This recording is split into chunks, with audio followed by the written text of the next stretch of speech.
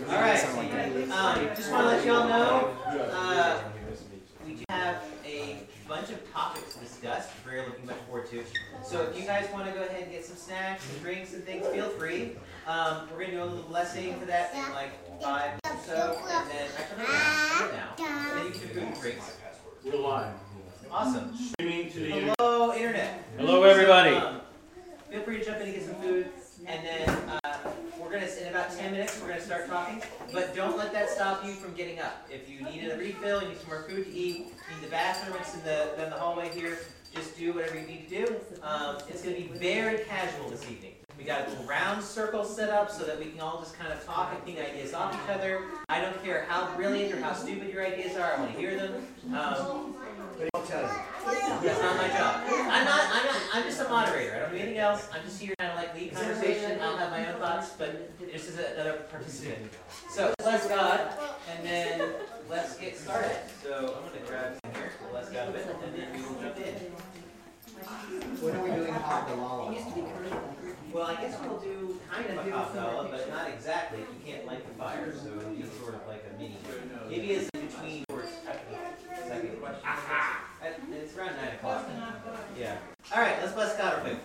Baruch atah Adonai Eloheinu melech haolam, borei bri hadafen. Amen. And then we've got a whole bunch of things here. Baruch atah Adonai Eloheinu melech haolam, shehakol niyeh yivaru. Amen. King of the universe creates all things according to His word. And Baruch atah Adonai Eloheinu melech haolam, borei bri ha'adamah. Amen. Bless the Lord God, King of the universe, who brings forth fruit from the ground. Manjalo. Manjalo. Yeah, somebody's got to be first. We also have coffee and start making it that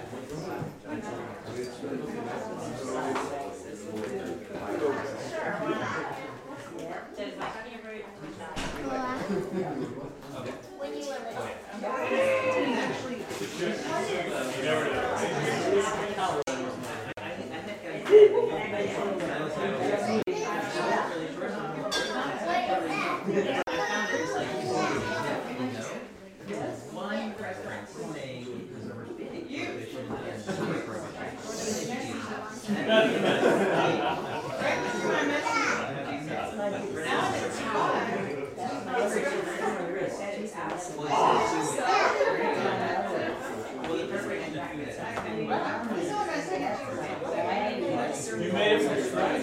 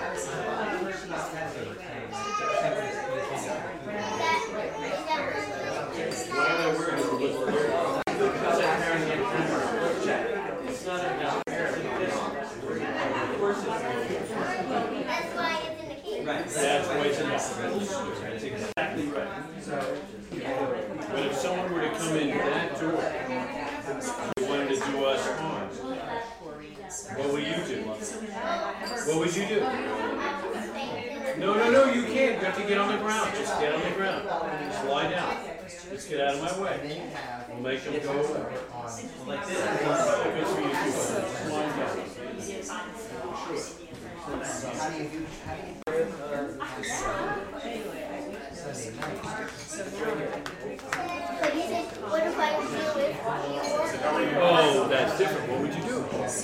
Maybe if I get a gun and shoot it and take it as the leg. You've got to have the gun before they come out. Did you have a piece of cheesecake? You know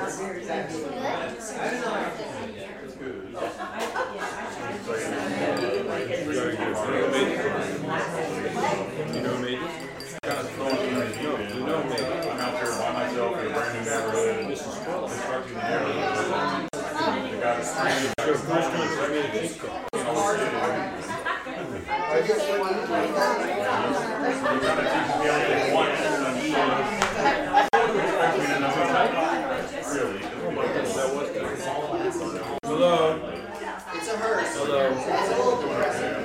But otherwise, Actually, a lot of this is the first Spurlock cheesecake.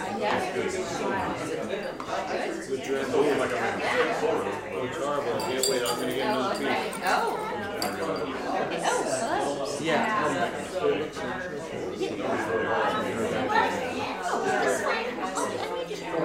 I just want to worry out the edge of this. Just so I can help. just a minute, just a minute. Say hi.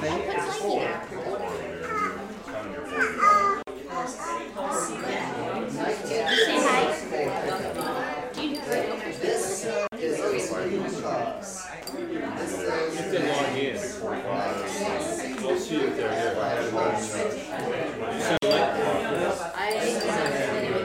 Dodge fight so much for you. I haven't talked to Worked over you. This is a nice taste Jaguar. Got that. Finish that date. Monica told me Wednesday that they were thinking of my lunch.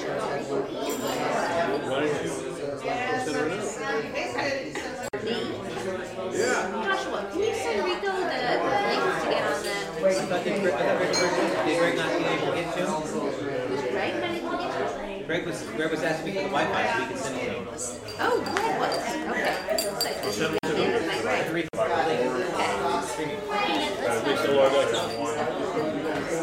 Yeah, I'm not familiar with the exact link and how to get there. And I have an app on my phone that doesn't say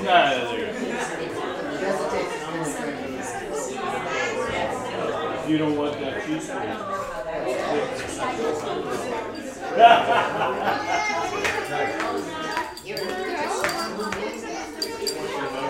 Did you send this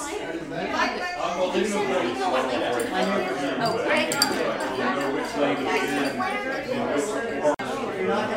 Thanks, we will try to join unless you want to get to bed. Unless being there up to that.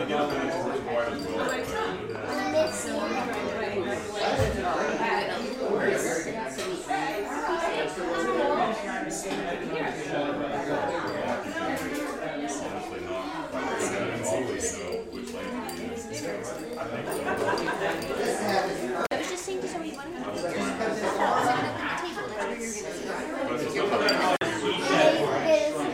It seems like I can't see how many years ago, 5 or 7 years ago, it seems like it's free all the time. Nowadays, it's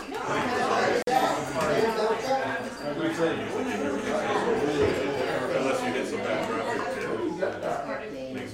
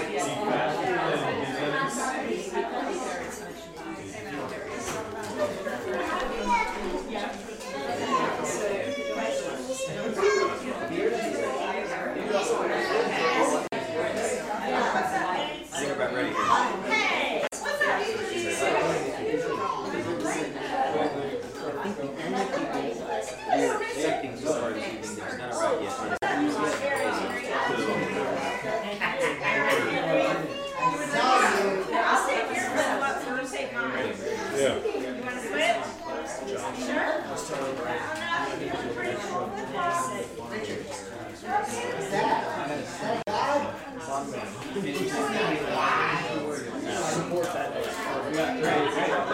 Yeah, by the way, you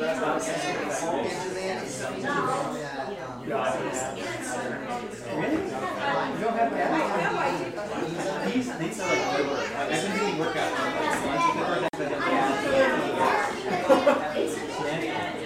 Wish I could really. Well, you know, you can't have it. Sure.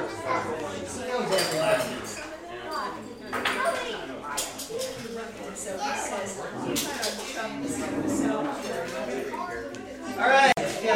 Feel free to keep getting food, cycle through. But if you're good, let's go ahead and take a seat and kind of start the discussion so we don't lose track of time.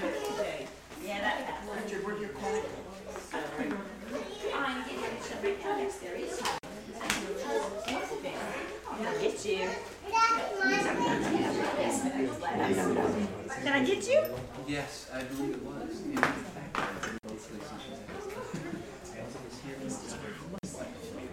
Hey, Rich, you want to come see Daddy? You want to see what Daddy? You want to go play?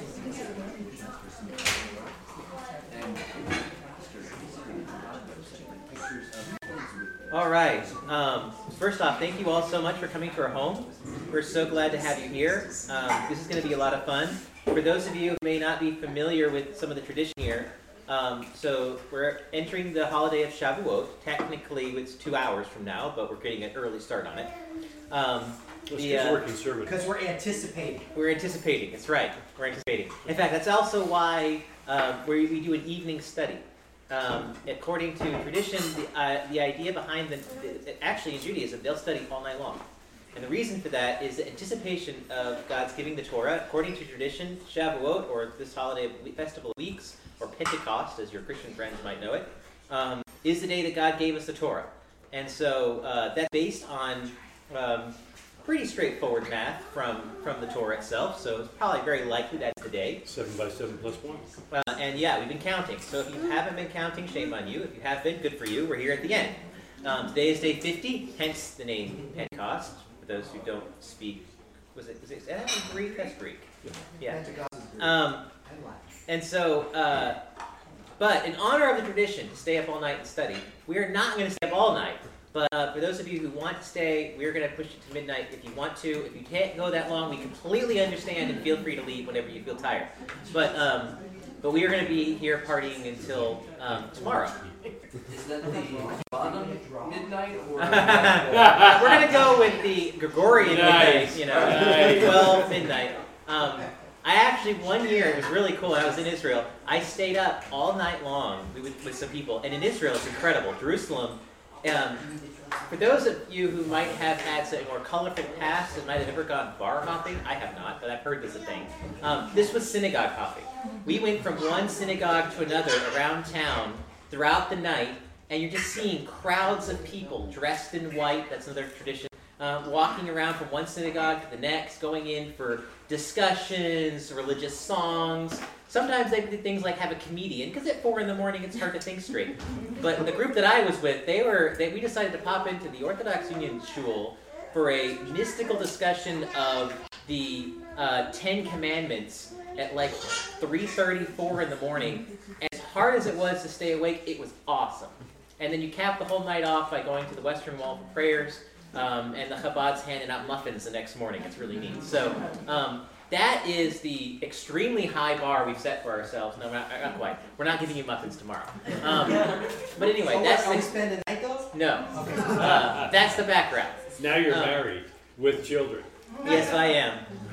Those days are somewhat over. Actually, those days ended a long time ago. Let's just be honest. Before the kids, we still weren't staying up all night long studying and walking around the town. Anyway, so tonight we have sent around some questions via email. So hopefully you got those. I want to emphasize, as I said earlier, this is totally casual. There's no agenda aside from my lovely wife in the back here. She's arrived. Yay!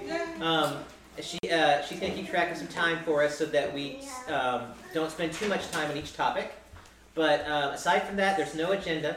We're not trying to answer questions. We really just want to have discussion. If we debate a little bit, that's okay, but keep it friendly. And the point here is really just to learn. We want to see whether people have thought about these topics and these discussion points. We intentionally sent out questions that were a little difficult on purpose, because it's not necessarily to get to a final answer today, but if you do want to think about it together. With that, we're going to go ahead and jump into the first topic. So the very first topic was kind of an easier one, softball one, and that is, what do you do to make Shabbat special? When in the Torah, it tells us to not only keep Shabbat, protect it, but also to make it holy, to make it set apart. And so in Judaism, there's this idea that there is not only the things you don't do, like keeping it, right? But there's also positive things you do to set Shabbat apart. And that's those are the what they call in Judaism the idea of like beautifying a mitzvah. How do you make it even better? How do you make it a happier, funner experience? What do you do to celebrate it? Kind of like we're doing tonight with this party for Shavuot. What's some things you do for Shabbat? So with that, I'm mostly here to give my own thoughts for fun and to be acting as a moderator. I'm not leading anything. So who has something to say about what you do for Shabbat? Alan and I put up grass skirts in the shower. No, I won't. But dress is actually something that does sometimes play in. We do dress up. Shosho. I have Israeli music that's for Sabbath. That's great. And the minute I get up, I turn that on, but I also start the night before, as soon as about an hour before, because it's telling everybody, put your tools down and everything, it's time for Shabbat. That's great. I love it. Absolutely.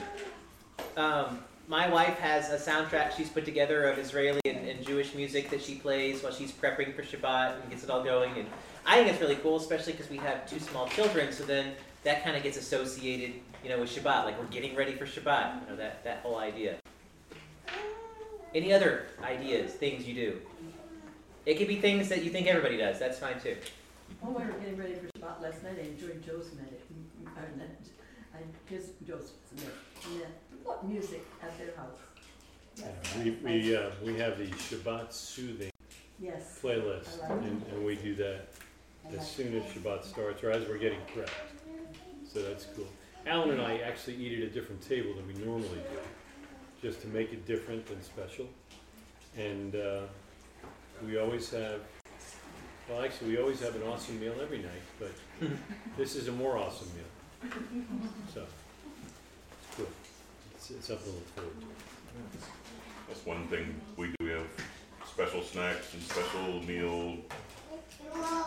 Set it apart. Erev Shabbat the night before. I think food is a huge part of it. For me, it's all about it. But I think that, I know the question we sent out is about Shabbat and also the holidays. Oh, yes, true. And, I don't know, we obviously try to do that for all of them. Shavuot is associated with dairy, and we always try to make cheesecake. Hanukkah is also associated with cheese. We always try to make a cheesecake. Any excuse to have cheesecake. But it is food. We used to have a tradition that we don't do so much anymore about, for Shabbat, Josh and I would get special coffee drinks to have on Shabbat, or we would get grilled cheese. We have town grilled cheese sticks, which is awesome, or some kind of special food treat, because that's a great way for it to translate to me. And also, it takes the load off of me. Make Shabbat more special. I don't have to do as much on it. And that's very much, the food is a huge part of it in the Jewish thought as well. I mean, the whole idea of the Sabbath meal, it's spending extra for that. Yeah, you spend extra money on it. You get meat or fish you wouldn't normally eat. There's all kinds of midrashes about that. Right, and there's a classic story about a guy who just spent his money on fish for Shabbat. That was what he always did, and in the end, he was finding this incredibly rare gem, one of his fish, and makes him super wealthy. Yeah. But the point of the story was to emphasize the importance of doing that on a weekly basis and making that important. And so that's definitely a big part of it. Yom Tovs too, and that's another thing. Traditionally, you probably can go into any kind of Jewish not deli, but in places selling meat and whatnot, and they probably have tons and tons of briskets around all of the holidays, because that's a big, popular Jewish tradition. When I went to Israel, I was surprised for Sukkot. I got invited to an Orthodox family's house, and they actually had a fish dish and then a meat dish. So they had like a 3.5 course meal, capped by like a fruit nut dessert type thing at the end. So it was they had both types going there. Now for Sukkot, we erect our sukkah in the front yard so that all of our neighbors can see it. Oh, wow. So they will ask. Very cool. I bet they do. They do. They want to know what that gazebo is we put in the front yard. I'm glad you asked. Each night is different. We might have the burger shack or the pizza shack. That's fine. Yeah, we invite all the kids over to come, and a lot of them come and eat dinner and just kind of hang out and pray and have the Israeli music and Very cool. light it up and do Bible study out there. Yeah. Very cool. I like that.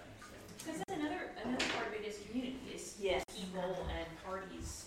We have a bunch of parties throughout the year that,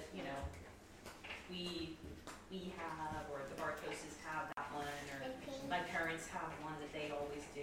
We try to invite 30 of our closest friends over every other Shabbat. That's just your family. Community. Second and fourth Shabbat. That's right. Not every other. Thank you, Jan. And not July. Yeah, not July. That's right.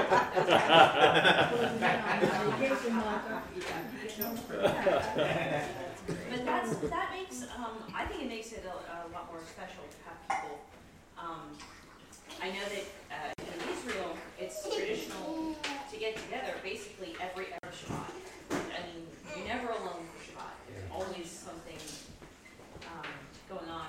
I remember when I was there and I was alone, there was only one Shabbat. I was there for, I think, 2 months, almost 2 months, by myself. And there was only one Erev Shabbat that I was alone in my own apartment for a Shabbat by myself. Every other time, there were invitations. People were making sure that I had some place to go, that I had some place to have Shabbat with people, because it's just, community is a huge part of our faith. It's almost impossible to have to sit by yourself in a vacuum. You really need the people. And Shabbat just doesn't feel like Shabbat if you're literally just by yourself. Not just you and your husband, but just you. You bring up a good point. It really is so difficult, and we've seen that as a family. It's so difficult to keep the commandments in a vacuum. To do that by yourself is extraordinarily difficult. And in Israel, they recognize that and they live up to that. I had a set of tefillin that had a bubble in it. I sent them to Israel to be repaired by a sofer, and he wanted we went back and forth and fixing it and all that. We got it done, and he wanted to know where to ship them. And I said, well, you don't have to ship it. My daughter's actually at Old Pond in Israel right now, in Jerusalem, so she can just swing by and pick them up. He got upset. He got very upset with me on the phone. And this is a guy who's been, Rav Yosef, blah, blah, blah, blah, just as polite as could be. And he got almost nasty that I did not share with him. I don't know the guy from a hole in the wall. I wouldn't know him. I've never met him. But he got all upset that I did not share that my daughter was there alone in Israel, in Jerusalem. And I didn't let him know so that he could invite her over to Erev Shabbos dinner. Which, she did. As soon as she went and picked up the tefillin, he's like, you have to come to my house and for Erev Shabbos. I did go to this complete stranger's house. And I spent the night there because they live too far outside of Jerusalem for me to get home. And it was expected. They knew if she had to take the bus to get there, she could not take the bus to get home. And the woman they did not know at all. And they just put her up. And then the shocking thing when you and I talked afterwards was he got up and went to shul the next morning to pray and left you there sleeping. Yeah, all by myself in their house. Unbelievable. Yeah. It's a real beautifying the Sabbath by reaching out to the wayward stranger and a true ger. It's I see that as a good part of it. And of course, now that I have a family that lives in my house, I'm never alone for Shabbat. But no, inviting people in for the Erev Shabbat. Boy, by the time I get to Friday night, I am done. And the idea of entertaining is... With a 2-month-old, it's probably, I think most people here would give you a buy. It's still, and maybe those days are ahead of us. Maybe they're behind us. I don't know. But, Maybe both. yeah, maybe both. But I do think that people add a lot, which is why we're so grateful that all of you are here to help us beautify Shavuot by, discussing the Torah together tonight. Yeah, and I mean, I think the holidays, the party type things are fun. The Soup and Sukkah you guys do, we always try to host like a grilling day Sukkah event. At one point, we have kosher sausages. It's amazing. We theme it around Oktoberfest just for fun. And just like, but that whole idea of trying to find ways to add to it. And it can be things like you mentioned, your Sukkah. You could also have things like decorations, having things to go. This past year, it was so cool with Richard. We had Hanukkah, and for his first Hanukkah, he was a baby, so he really didn't know what's going on. He thought the lights were cool, and that was it. But this year, he was old enough, we actually decorated, and he's helping us kind of like put up decorations. He's kind of participating, and it brought back all those Christmas memories, quite frankly, of growing up and having the tree and all that stuff. And it's like, right, because we have a lot of holidays in our faith. The difference is that these traditions aren't necessarily built in. Like, you have to make the effort to incorporate it, especially if you have kids. So that's one thing we've been trying to do, is try to put some of those things into it, like decorating Hanukkah. So that way it's like, well, now hopefully Richard will start to associate that with the holiday and look forward to it and get excited about it and those kind of things. Another fun tradition that I like to do, just for me, I like to wear new clothes on Shabbat. If I happen to have a new outfit or a new tie or something, don't always save it, but I oftentimes save it for Shabbat just because it's something to like, there's a special blessing to say, it's something to be happy about. Clothing is also associated with the holidays. There's a tradition to wear nice clothes on the Sabbath or the Yom Tovs. There are traditions to wear white on a number of the Yom Tovs. So it's kind of like an opportunity to try to make it special. In addition to the music, we really like to sing on Shabbat. So I don't believe that. Even from when the kids were really small, like we tried to learn as many of the Shabbat songs as we could, and then just always have them playing too. But that reinforced it to the point where the kids just sing like all Friday night, and then the next day there's songs at each point, and it's just that cool. Has been really fun. So that we can just do that whenever. We don't even need some music on. The kids just kind of know a lot of songs from that. Even on off Shabbats too, we kind of try to do what we have this really fun kids Shabbat album called Top Shabbat, and so on off weeks we try to have like a Bella Torah service that's geared around the kids. It's our Top Shabbat service. So the kids get their sitter, and like I go with my talit and everything. We pray Shacharit all the way through, just basically highlighting all the songs throughout Shacharit, and so that's always something fun that we do. And these are some really excellent ideas. We have another thing that we do around food is there's a traditional third meal on Shabbat. I think it's pronounced shalasudas. That's what the kids call it now. So instead of snack every day, where they usually just have like some veggie straws or something like that, the Shabbat snack after naps is always a much bigger deal. Usually there's some cheese involved and crackers and sometimes some olives or something. So it's just like an extra special. What time is that, man? Yeah, it's usually like 3:30ish. Just checking. Yeah. On the off Shabbats. On the off Shabbats. Okay. Yeah. I'm there. We've also we mentioned it, but like there's each of the holidays always has some tradition around it. And so we've tried to take what the tradition was and kind of make it a little more kid-friendly, So, example of Shavuot, that dairy is a big thing, so obviously it's perfect for kids to have ice cream. So we'll always have ice cream on Shavuot. And then for Sukkot, it's traditional to try to spend every meal in the sukkah. So we try to make it very kid-friendly in there. We bring music in there. We put a fan so that it's more enjoyable. And then, the kids will have their meals in it. So it's like whatever the tradition is, sometimes we'll try to look at that and say, all right, is there a way to make that kind of kid-friendly so that it's something to look forward to. It sounds like a fun day. It's been inspirational. I mean, we kind of borrowed your Tot Shabbat idea mostly as a training tool, if nothing else, because I think that's another thing that's helpful, is on those off Shabbats, we can do like a short little 15, 20-minute service, but it gives us a chance to, Richard, we're going to sit still now, you know, shh, when Daddy's talking, we're going to keep quiet, and that has helped a lot, even with Bellatora. Like, I think really helped give him a better idea of what's going on, and singing the songs has been really great with him too. He actually looks forward to going to Bellatora, mostly because we sing Shalom. Yeah. He's like, Sing, yes, we're going to sing Shalom. Nice. From an adult perspective, one of the things Morgan and I love doing is Friday night becomes like our just talking together night. And so we don't watch anything or on Friday night specifically so that we can just sit on the couch and just almost create like a little date night.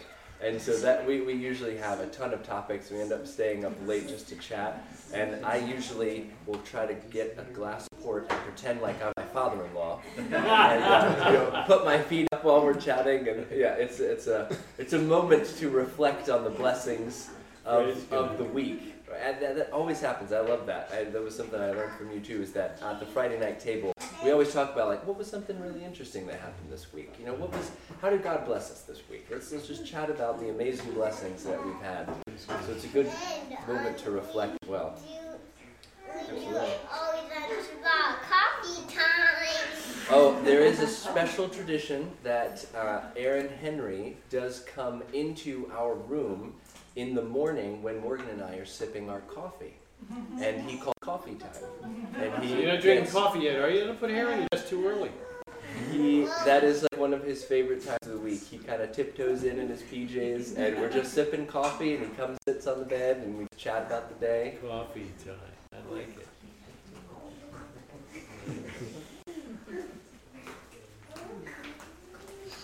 Yeah, these are all great things, great ideas, things that people can do to make the holidays or the Yom-Tovs or the things special.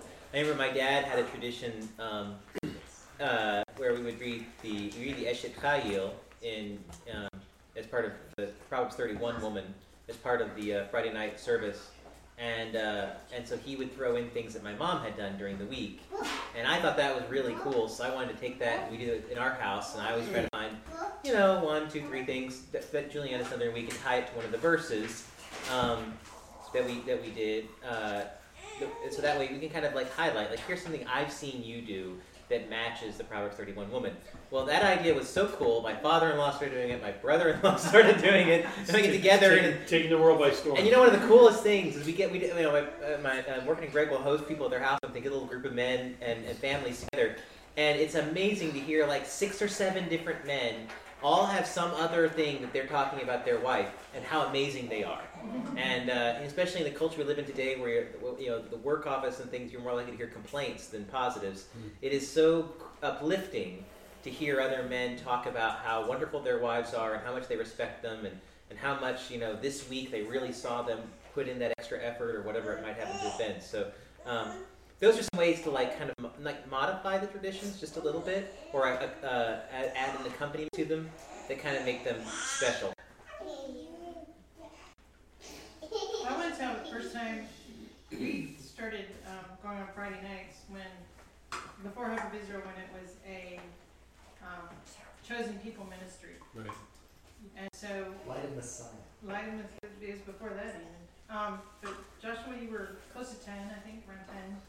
And so we started doing Hanukkah in addition to other things we were doing. And I just had a bunch of glass candlesticks that I had put on the table, and we were using those. We finally decided a couple years later that we would need a real Hanukkah.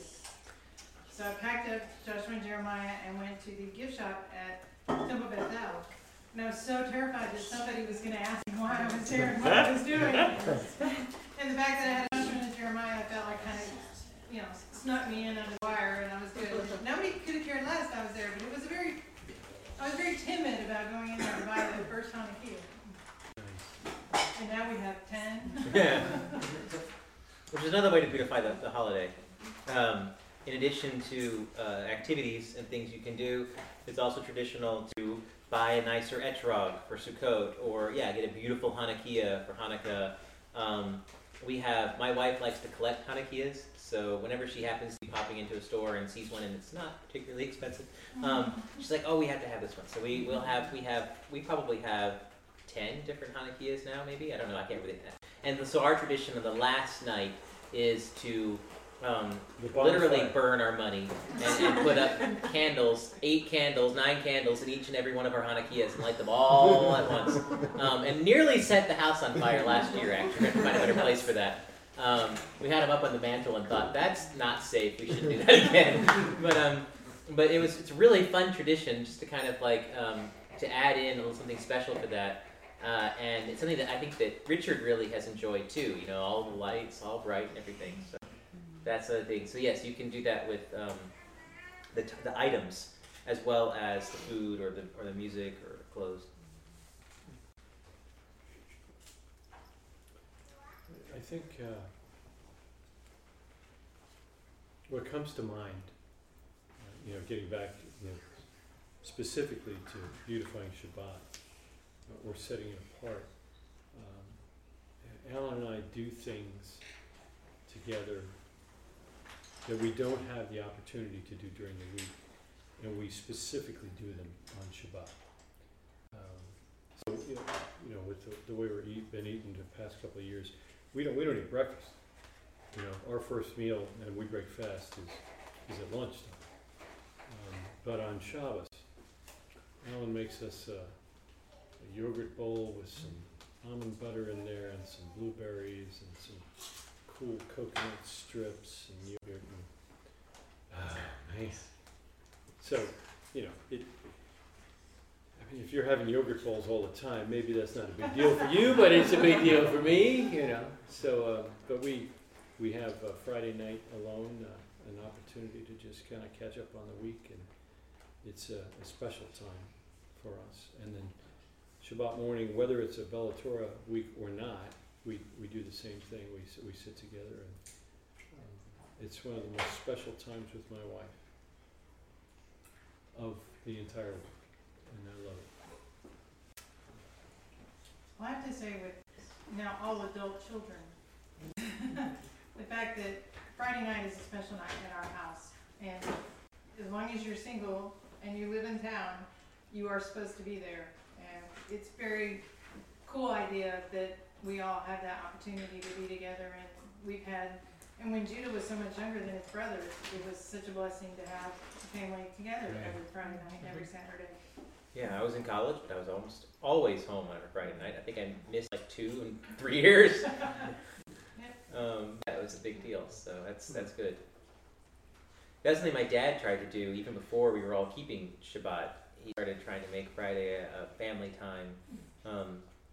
So trying to kind of encourage us to all be together for the evening or whatever else. And I think that was good. It kind of helped lay the groundwork to kind of get us in that mindset. And we had and then now it becomes a nice built-in thing too. I mean, so we want to get our kids and whatnot over to see my parents from time to time. Right now, with the baby being so small, it's a little bit more difficult on Friday night. But that's a poor excuse. But it's so great to be there on a Friday night. Like it's like a built-in reason, It's like well now it's like well of course we'll go. We can come over on a Friday night. That's a special time. It's not like let's find a night during the month, whatever. But it's like well Friday night. That's when we'll come over on prayer Shabbat. And in the winter time, I have a very flexible work situation, so I'm able to get off a little early, so that makes things a little bit easier as far as getting ready for Shabbat to start so early. That's another good opportunity for that as well.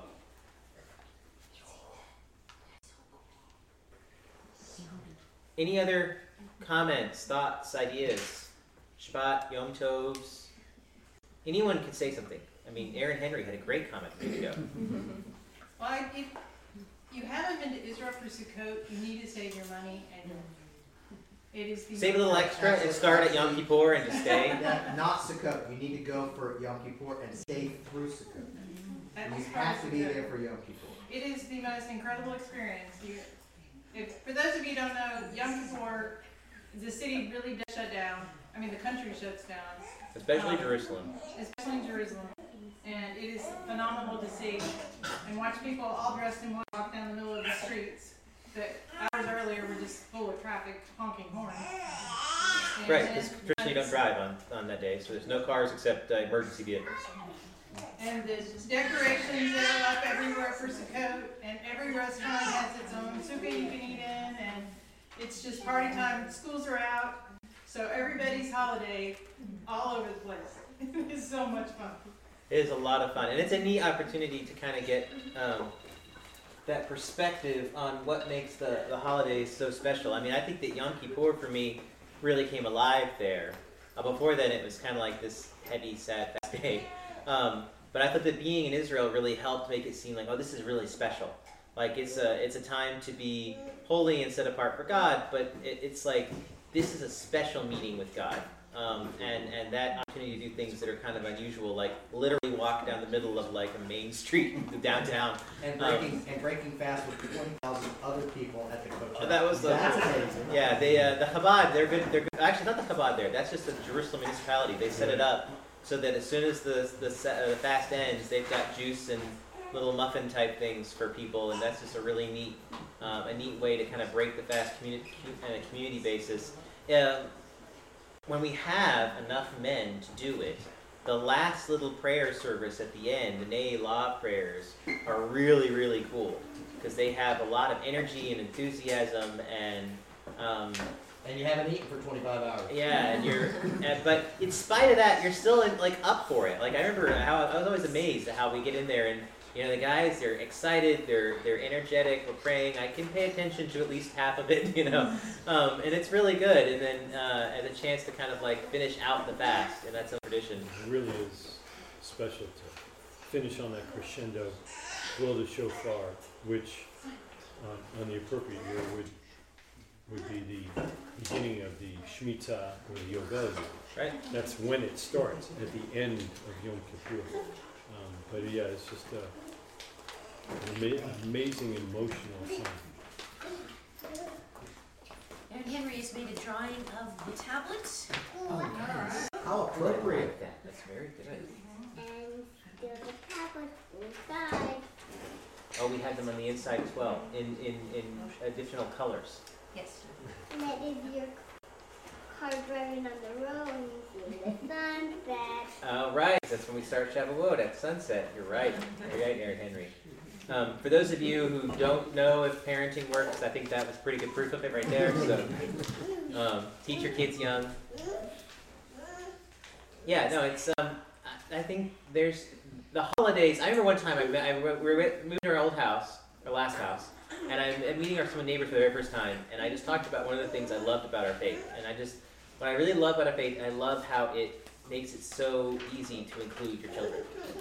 I not to overly critique Christianity, but I think that with the exception of the things that don't have much to do with the faith, like the Christmas tree, I think it's very difficult to include small children. It's very theological and esoteric and kind of hard to explain, and you can end up with some of the weird catchphrases don't mean anything. Try Catholicism. Yeah. Well, yeah. At least you can memorize stuff there, right? But one of the things I love about the faith that we have now is that it gives us the opportunity to do things with our kids.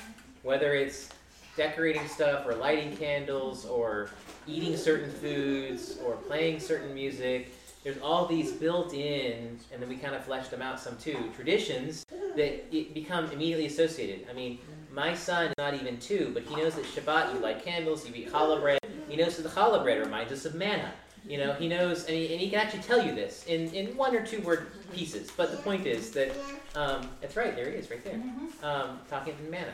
So, that is so cool that your kids can really associate with that. I think beautifying the holidays or beautifying Shabbat is part of that process. It's part of making it fun and exciting, and it should never be about what you can't do or what you have to do.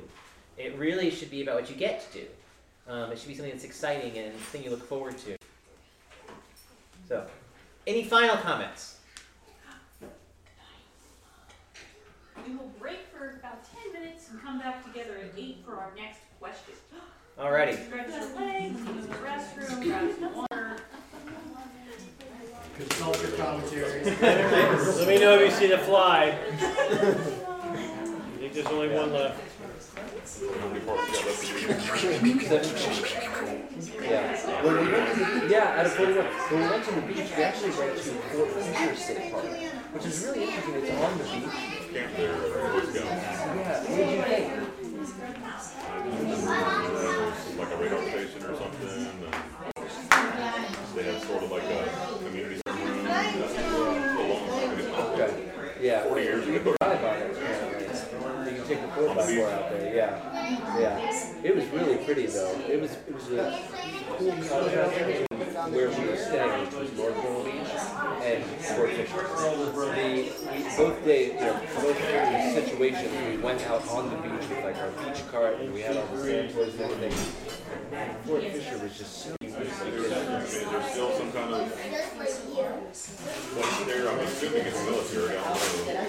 Yeah, it is. There is a place. And now that it's a state park, I mean, it does seem like they're very much all about having visitors come. They have like a designated beach area where you go out on. They had like a really cool gazebo where we eat lunch. They had some trails, hiking trails out there. They also had an aquarium out there. And so apparently they did have a landmark where there was the bunker from the original movie. But then they had, it was sort of separate. There was like the Fort Fisher Naval Air Base or something like that. It was actually at a different park. It was we passed it on our way into the state park. Yeah, it was cool though. The beach itself was just so untouched. The water was clearer. The sand just felt like it was so much more pure and fun to walk on and play with. I don't know, it was just very different, and there was very few people out there. We were one of the few out there, and so it just felt like more of a beach. It was a really pretty day. They had a cool, the tide was my hair was really high up sand. After you go about, I don't know, most of the kids, it was a little higher than waist deep. I bet you Juliana's will train through that for a good bit. Juliana, where do you get the curly hair? Ankle deep. So that was really fun to have them walk out pretty far, and then the waves just kind of crashing out there. That's a good point. She has curly hair. My wife's got curly hair. My father-in-law's got curly hair. There you go. Yeah. All right, makes sense now. In Carolina Beach State Park, and that is where they are famous for their Venus flycaps. They have their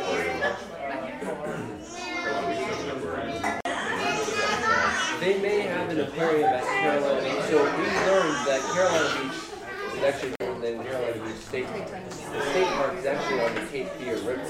It's not on Oceanside. Carolina Beach is kind of a popular and famous town over there, and that's probably where the aquarium is. Yeah, exactly. And the state park is actually just kind of, it's right over there by the Cape Fear River. That may have been where Fort Fisher, the one I was talking about, was. It looked pretty big. We didn't actually go in. But they're right there. They're probably within 10 minutes of each other. So, yeah, that was pretty cool. That was fun. The next kind of state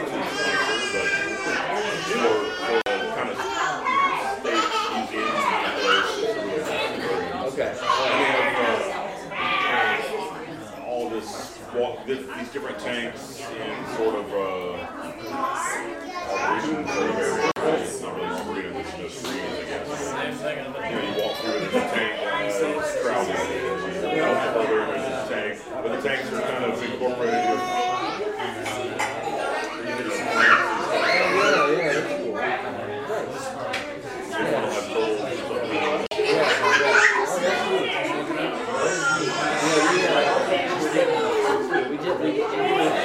very close to going there.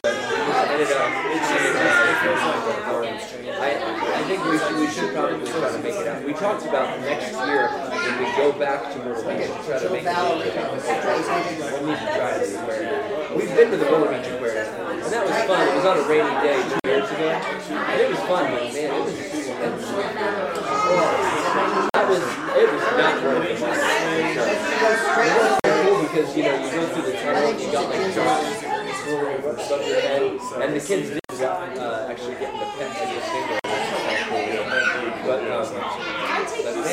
Yeah, especially with all the kids. Their cutoff age was like 1 or 2, so we had to pay for it. Don't interrupt the man. He's in the middle of admiring his granddaughter. She's beautiful.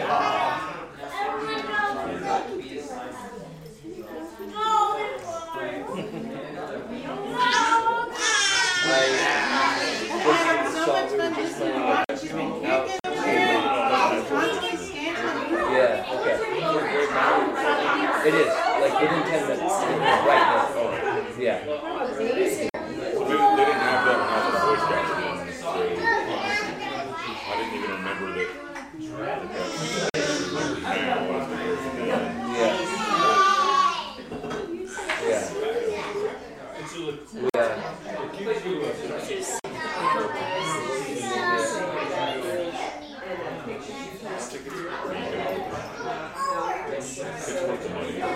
Okay, yeah. The experience, not with the money, but it's really nice. Exactly. Yeah, exactly. We were just planning a trip to the state park, and then I was thinking of you the whole time because I was going to ask you if you were planning. Yes, let me double check.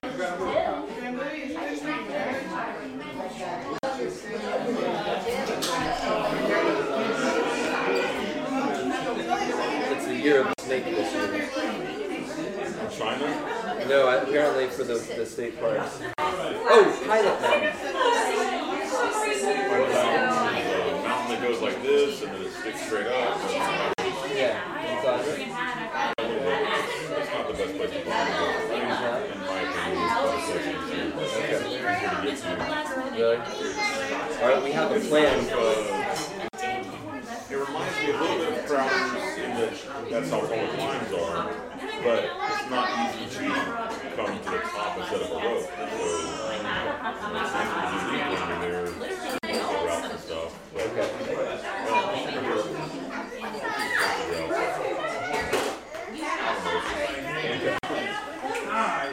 Yeah, we have a trip planned for Father's Day. Pilot Mountain and both. They're right there.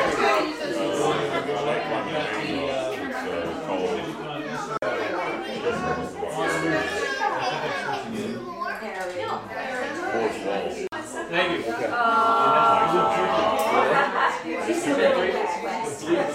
not bad for summertime. It's kind of shady. When you do 2 pictures, that means you're climbing up to a spot where you're braking, taking a break? Yeah. Normally there'll be some holes there where you can flip in and create an anchor.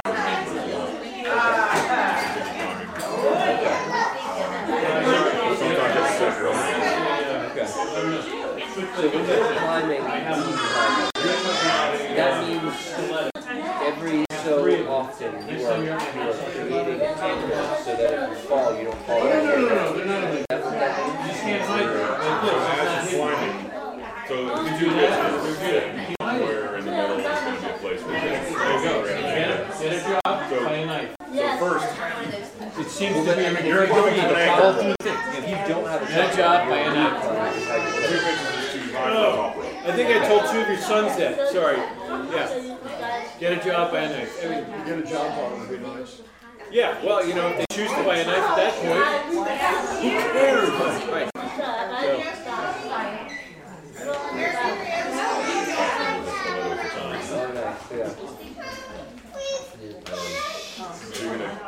the first person's going to climb up and Tracy, your kids are grown. Well, what are they? Or clip it because the bolts are already there.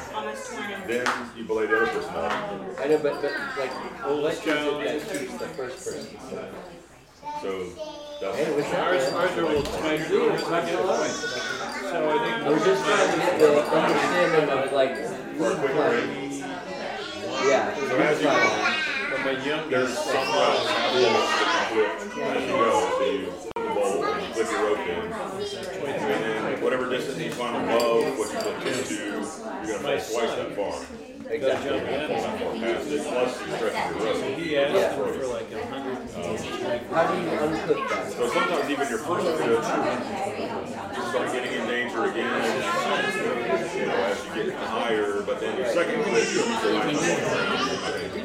Right, okay. So either a bulb is already filled in, or you have Gotta go to Washington State, cans,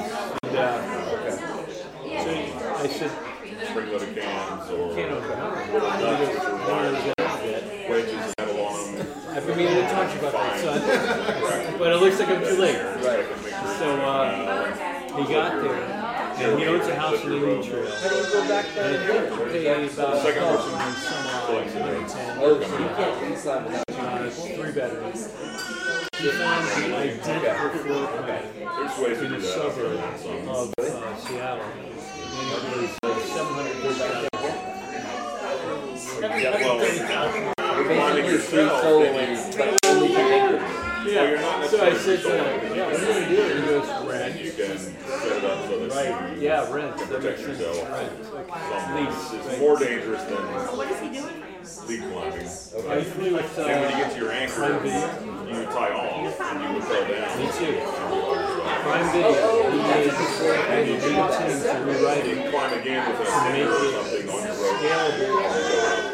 And that's what we're going to make a push against Netflix and put Netflix out of I was doing that. That's their plan. Okay. It's on the Blue Ridge Parkway. There's a place called the. It's going to be your first It's one. almost like a bridge. But it's not All right. Plan to see Dad. Maybe I'll get a second. Go ahead and take a seat again. But I heard. You wouldn't want to drive for this car down the parkway. The tires squealed. Good young man. My old son. Went on the side of the parkway.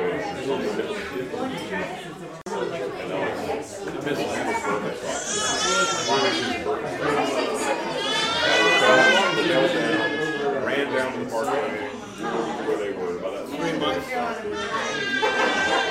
They weren't really up in a month, so I came over. Lived within 5 miles of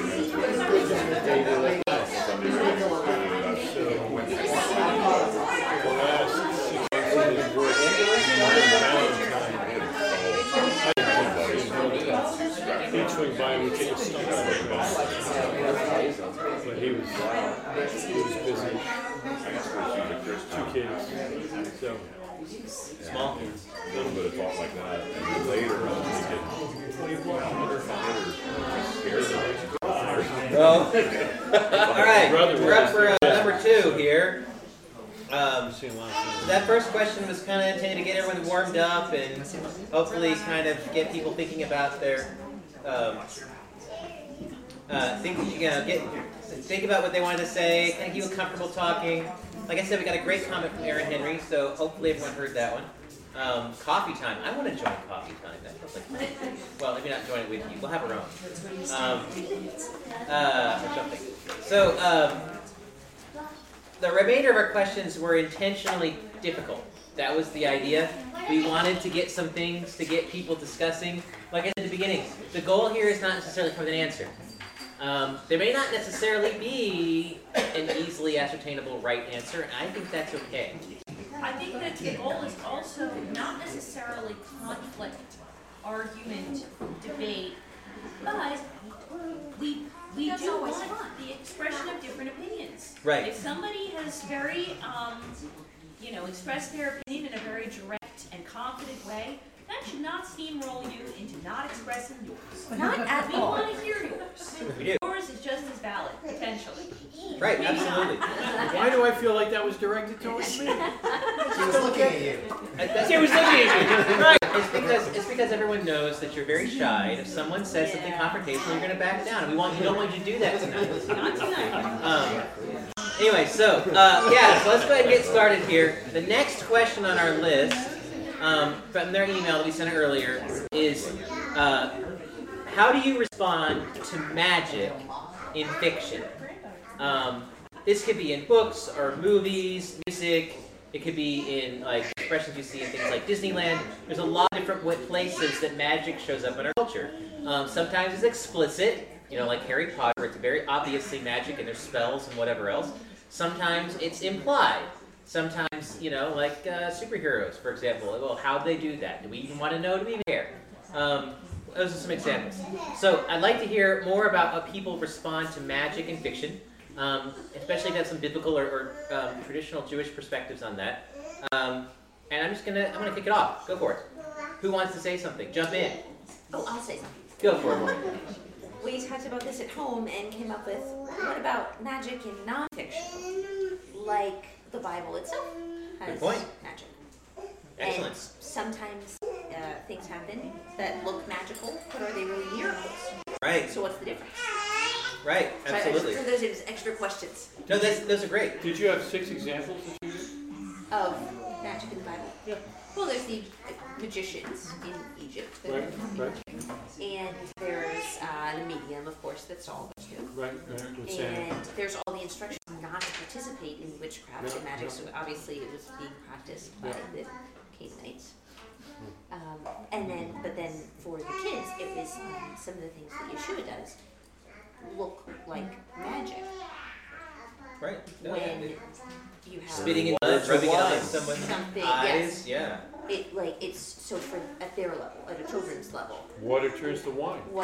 Yeah. I've been trying to do that for years. You might see that in a children's movie. Something, a magician does abracadabra, and then it's which oddly enough is actually a Jewish phrase. And just to that point too, modern day magicians actually attempt things like the walk on water.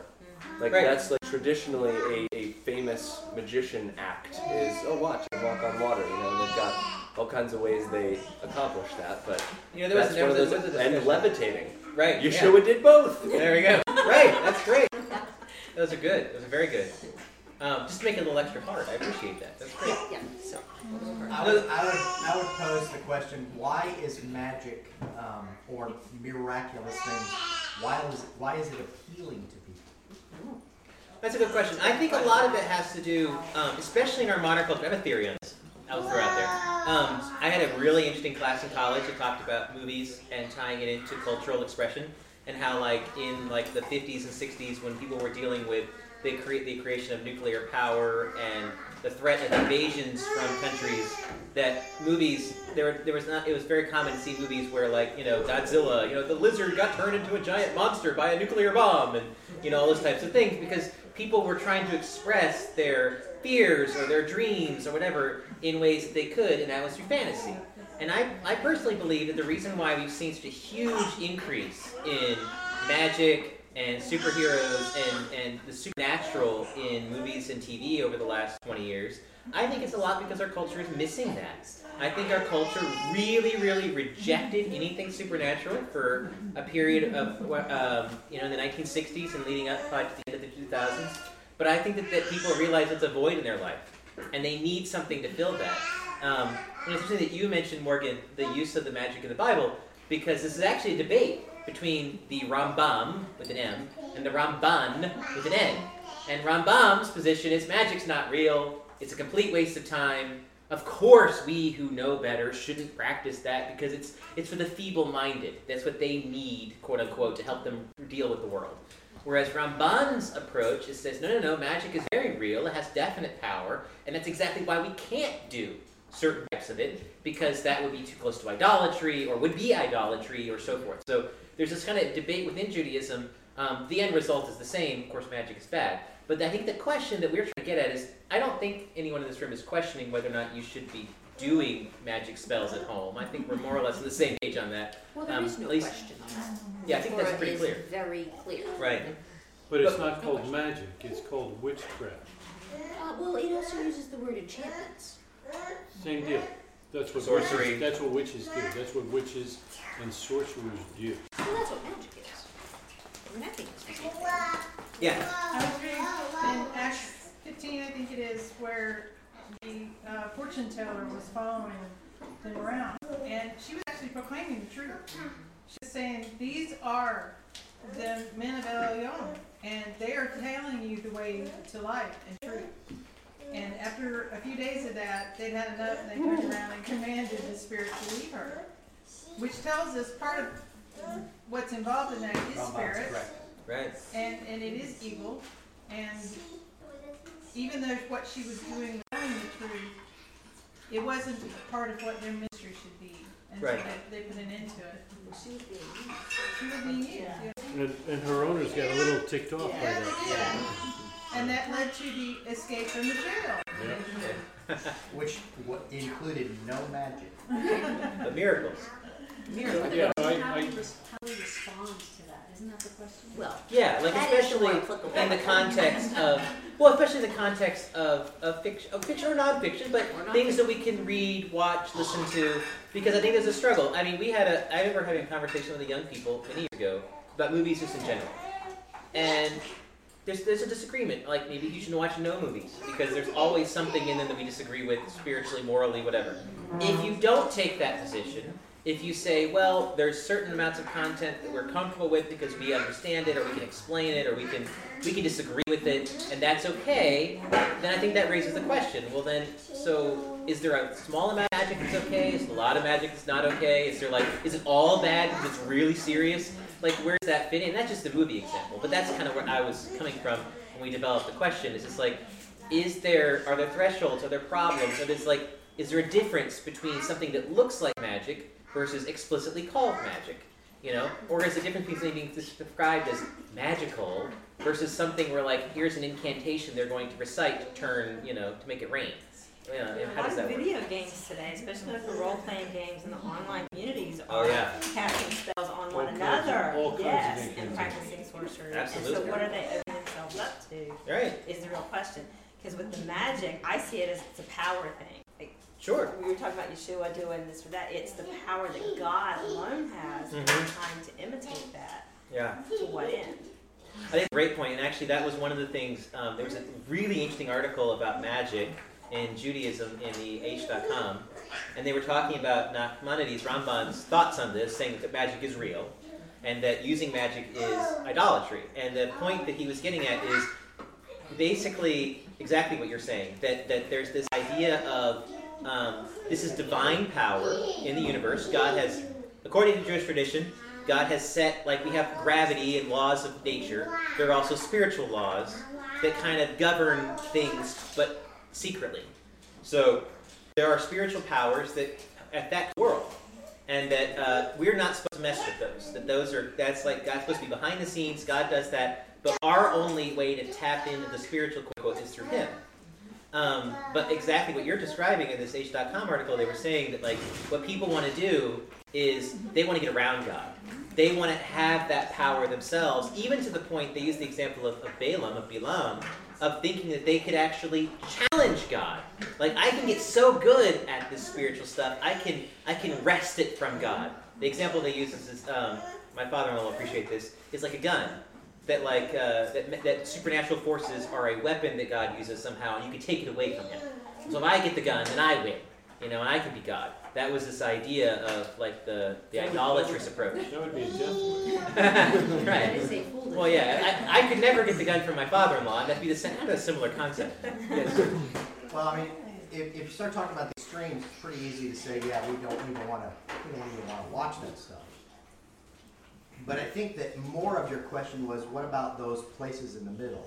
An example that I would give is C.S. Lewis, Lion, Wolf, and Wardrobe. Something like that, which has ultimately telling a story. C.S. Lewis' purpose was to create an environment, to create a world, as it were, whereby he could go beyond the imagination to the point where he was actually able to infiltrate with a philosophical, even a biblical perspective. Mm-hmm. Not to say he's right or wrong, just saying, so is it permissible to use in those, maybe not magic, but at least magical things, or the appearance of magic, in things like Lion, Witch, the Wardrobe? Obviously, the contrast is all the satanic stuff that movies or whatever else. Ouija boards and those kinds of things. Right, and I think that's a good point. And for me, I think the Bible is a good place to start, because I personally, when it comes to fiction, I don't have a problem with magic when it's being wielded by the bad guy in the film or the book. If it's portrayed as bad. If it's portrayed as bad. There's plenty of examples of that in the Bible, where there are characters who are on the wrong side, that are wielding spiritual powers, and that's not a good thing. So like, there are movies sometimes where, like, the villain is a witch or something like that. The hero's not, and they're not fighting them necessarily with those spiritual forces. And I'm much more comfortable with that, where it's like, okay, well, it's obviously bad. Well, what about something like my favorite, Lord of the Rings? Yeah, it's a tough When one. Gandalf Challenge. uses his powers for good, right? Yeah, I was just about to bring that Right? up. That's such a tricky one. Yeah. And that, Or Wizard of Oz. right. Is that really? We wanted to be in a sandwich in, right? Well, that's the wizard, Right? but there's witches. Oh. There's the good witch. Good witch. Good witches. The Good Witch is a very brief cameo, basically, but yes. Red flag there. Which is really pretty.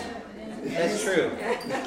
But is there a difference between the adult appreciation of a cultural thing such as the Wizard of Oz, not that I was promoting it, but, and having it as part of your family environment where it's encouraged in raising children? Right. Well, that's why I use the example of like other types of movies or book content as well, because it kind of fits the same bucket. You know, what do you let your kids watch or read at what age? I think that plays a factor. Yeah, we did wait until y'all were 12, 13 to even get into Narnia books. And Right. especially Lord of the Rings. We waited until you were at a more discerning age before we began to read those and do all that. I wasn't even allowed to watch Star Wars till I was 10. So But actually both books and movies were because they became part of cultural expression, as we learned from Paul, that understanding a culture, even the bad things of culture, is not necessarily something we should avoid, but it should be something that possibly we need, maybe not an education in, but at least understanding. An example would be from Wizard of Oz. I'm melting. So everybody that's ever seen the movie understands. if you haven't, spoiler alert. Everybody's seen the movie understands that as a culture. I mean, it's a cultural thing. People can say it, they kind of understand what that's all about, right?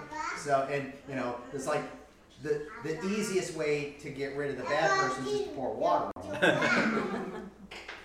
But at the same time, I mean, so as a cultural education, and the other example would be, of course, Lord of the Rings, and it doesn't apply anymore because the movies have ruined it. But Lord of the Rings is a perfect example, whereas literature, yeah, you know, I mean, your high school kids maybe need to read it. Did you have a comment? Yeah, I should. I can tell. It was in your face. Just say it. You have a comment. So, I have a problem when we equate magic with miracles. Absolutely. They are Agreed. absolutely different, and we should not equate. Totally true. With regard to Rick's comment, he's spot on. When Paul talks to the folks on Mars Hill, he is quoting their literary folks. He's using their literature. He's using their folks to teach. He's even using their presumed gods in order to argue for that. So I don't think we need to isolate ourselves from the world, or we will have no testimony. I think our goal should be to insulate our children and ourselves from evil, right? So Teller and whatever the guy's name is, what's his name? Penn and Teller. You know, I'll watch them. That's cool. I'll watch them until I can't stay up. I'm sorry. Penn and Teller are famous sleight of hand folks. Ah, gotcha. Right? So what are they? Well, they're magicians, quote unquote, right? Are they doing magic? No, they're doing sleight of hand. In fact, they say, this is not magic. This is not magic, yeah. And that's fascinating. And like Rick said earlier, we desire that. We like to see that kind of stuff because we want to figure it out and all that. I don't have a problem with that. I think the scripture is teaching us that, like those Egyptian magicians that Morgan was speaking of, we have a problem here. They're using whatever power they have. The gnats are what they couldn't do, right? Right. Seems kind of odd they couldn't do gnats. Gnats are a pain in the neck. And Too small. they can only make more, Right, not they make it go Right, they away. can make it go away. They can just give me that's what I want. More gnats. Thanks for that. More frogs. More There we go. frogs, More right? bloody water. Yeah. Oh, that was So- our last water. You turned it into blood. Yeah, that's right. Yeah. Well, it proved our point. Yeah, so good for you. Yeah. So, I think that I read Jules Verne, 20,000 Leagues Under the Sea. Some absolutely wildly don't let your kids read about going to Mars and weird books that he's written. They're simply not good to read. But, 20,000 Leagues Under the Sea, very, very cool. So reading fiction, as you walk into it, you know this is fiction, and the author may use literary devices in order to make a point. Right. I don't see a problem with that. So if we're reading Lord of the Rings, or we're watching it, or Star Wars, which my kids actually had to listen to before they were able to actually see it, we had the audiobooks, and they had no idea what he looked like. Oh, they had the actual James Earl Jones reading those parts. It was great. So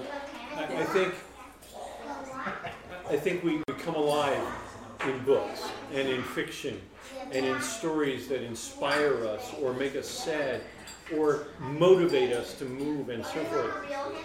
If there's magic in them, then as a parent, I would read it first and say, the magic is unnecessary. The magic is distracting from this story. And I don't think I need that, and this is not, therefore, good literature in my perspective. So we'll skip that one. A great example, Mary Poppins. What are my children supposed to learn from Mary Poppins? I completely disagree. That's fine. That's fine. The most popular song in that, by the way, is an incantation. Just want to throw that out there. Wait, what is it? Super Mary Poppins. Oh, an incantation. Expialidocious. Okay. So, that was that could be the most popular. Yes, the spook. Yeah. You're proving the wrong point here. I know. Yeah, you are proving the wrong. You have to test these things as a parent. That's how it. So my point is. I'm saying you're wrong with Mary Poppins, okay? It's a great. Yeah. I get it. My point is, what is the truth? What are we learning from this? What's the point of this? What's the growth opportunity for me, for my children, in this? I don't have any problem with 20,000 Leagues Under the Sea. What do you say? Hey, you can be an inventor. You can come up with cool stuff. That's more sci-fi, isn't it? Whatever. All I'm saying is it's okay to read stuff just to be entertained. There doesn't necessarily have to be a growth option out of it. But I draw the line when I see no redeeming value. So, you guys come from a... Wait. You guys? Are you talking about the two old old guys? The two of you guys just shared culturally that there are some things that you think are okay to be exposed to, but we have if a you big put cultural if you put right now. yourself in my shoes, for example, the major cultural fad right now that we would be exposing our children to someday would be Game of Thrones. That's like literally swept the world right now. So, well, but how is that any different? Because see, it just so happens that when you were little, the cultural thing was something that was already wholesome. Actually, but now it's not. But here's what you have to do. You have to first of all narrow down to what was the purpose of these things. The things that are questionable. What's the purpose? Is it part of the story? Can it be ignored as a part of the story? Game of Thrones, I would say, that's just simply pornography with an excuse for a story. The story is okay. I just wanted to make sure everybody on their herd. I mean, it's like people that would, back in, when I was a young man, people say, I read Playboy for the articles. For the articles. Right. No. Right. So, could it have been done without like, not that I've ever watched it, but from what I've heard, without all of that, yes, it could have been done. So why did they do it? Because it's HBO. Well, so Game of Thrones is, I think, way beyond the age of your children. So I don't think this is. But Mrs. Spurlock brought up or age 13 exposing them. You know, that's what I'm saying. I would say closer to your issue would be things like X-Men or Star Avengers. Just because you like X-Men. No. I was going to address that. So when we came up with that whole issue, if we had little children, we'd have said, probably no. I wouldn't go As they got to my house now. As they I know. As But they got older, we would say no to all of it that had a purpose other than entertainment. In other words, if it was promoting a magic, I'll give you the example. It's Doctor Strange. We never watched the movie, never no desire to watch the movie because it seemed too close. What is it? Doctor Strange. It's about a wizard. It's part of the Avengers. What part of the comic book series? Not to The say whole anybody story else is about would a do wizard. it. We said we don't want to have any part of that because it looked too close. Is that kind of what you're talking about? That Very helps Eastern because it religion, doesn't. So yeah. that means it doesn't Little sound kids, man, as much nothing. like it is. We are looking for our children to have cultural experiences. It's sounding like you are definitely assessing it based on is there any other redeeming value? Exactly. And also, is it an interesting cultural experience? culture. So yeah, I see where you're coming from now. So, if I could, just a quick comment just as a follow-up. I'm sorry, just a rebuttal. I just clarification. I have a lot of young men working for me, and it recently became apparent that a lot of these young men play video games from the moment they leave me until who knows how long in the night. Some of them I'm just imagining just keep going all the way through the night and then start working for me again in the morning. And it turns out that their desire, what's being put into them by playing these games, is that they want to work with me now. They're being bred and desire to look cool, sound cool, and carry a gun. And it turns out they are trying to live my life in a game. And I'm living it in real life. I don't want my grandchildren, I don't want you to be sucked into that, to live some alternate life and have to strap on your pistol when you've got your headset and joystick thing going. Do you know what I'm saying? Yes, does that make sense? Sorry. What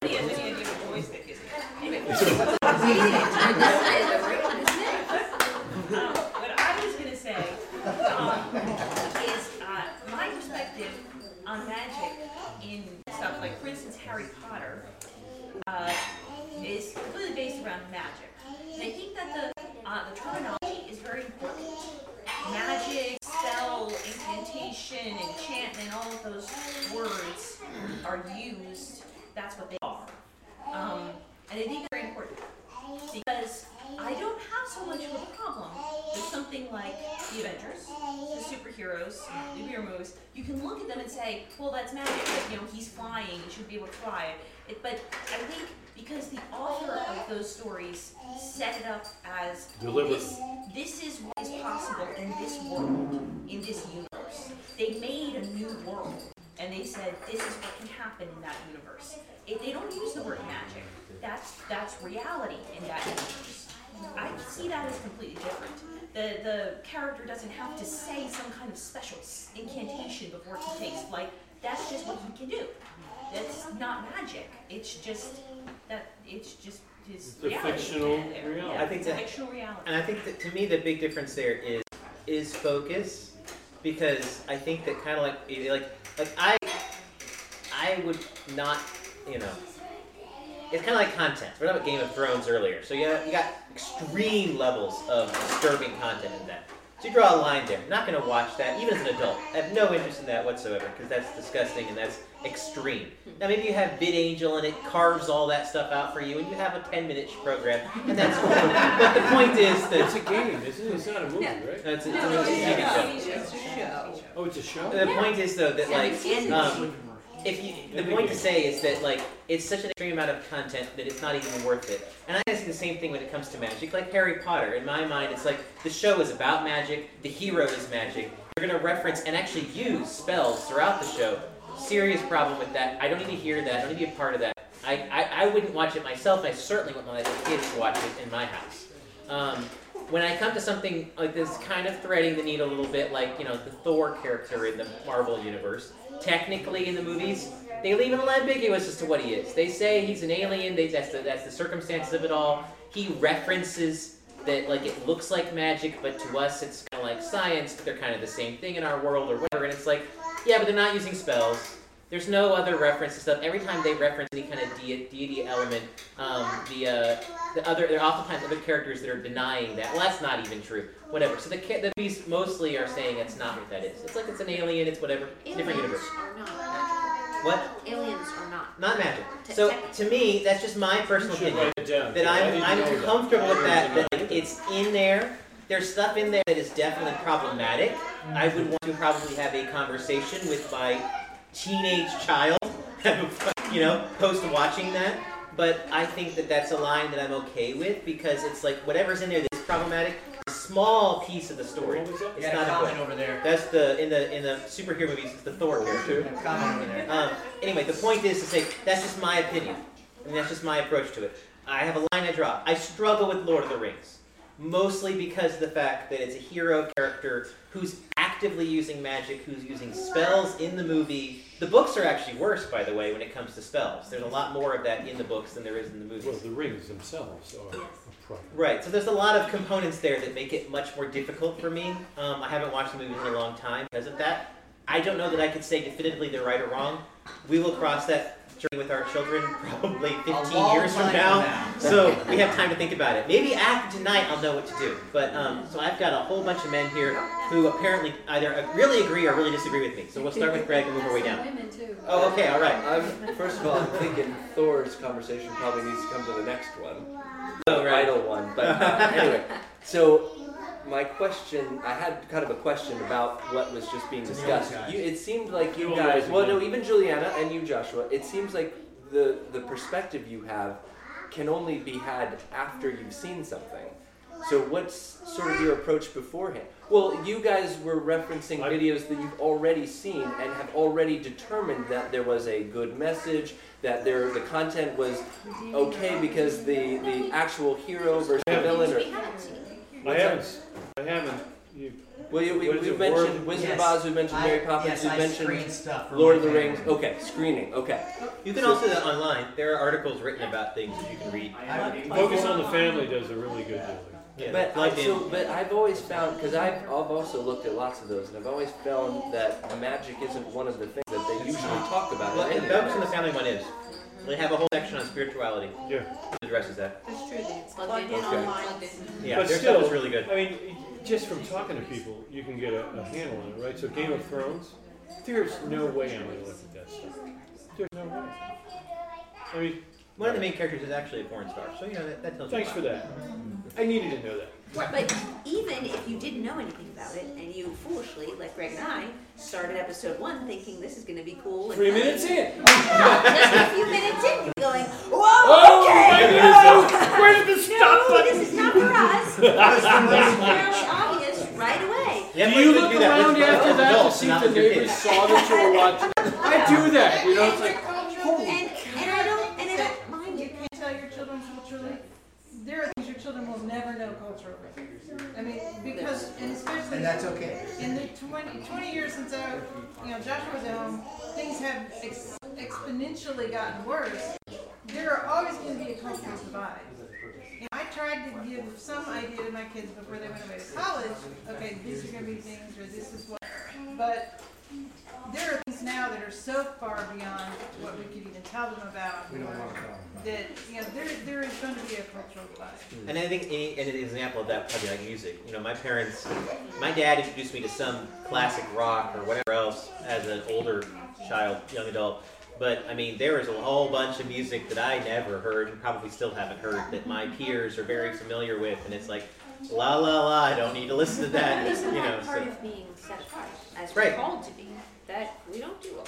Well, I've tried to make sure that you could discern right from wrong rather than experience it. Yes, and that's right, and that's why I don't have a problem saying every now and then if we do try something that we can discern seeing it. Yeah. No, this is not making good. the post is good or bad. This is bad. Right, absolutely. I've got Mr. Garner and all the way down the line, I think. Everybody down the line? Morgan was saying that the superhero stuff, I think you were saying the superhero stuff is kind of different. No, that was Juliana. Oh, that was Juliana? Okay. Different daughter. But I think that it's creating a fascination with a new magic that's coming with transhumanism, where people are actually going to be able to choose upgrades. They're going to be able to upgrade abilities and things. So I think there are other moral questions to be raised, sure. And that actually, what we're talking about with magic and superheroes and things is temptations.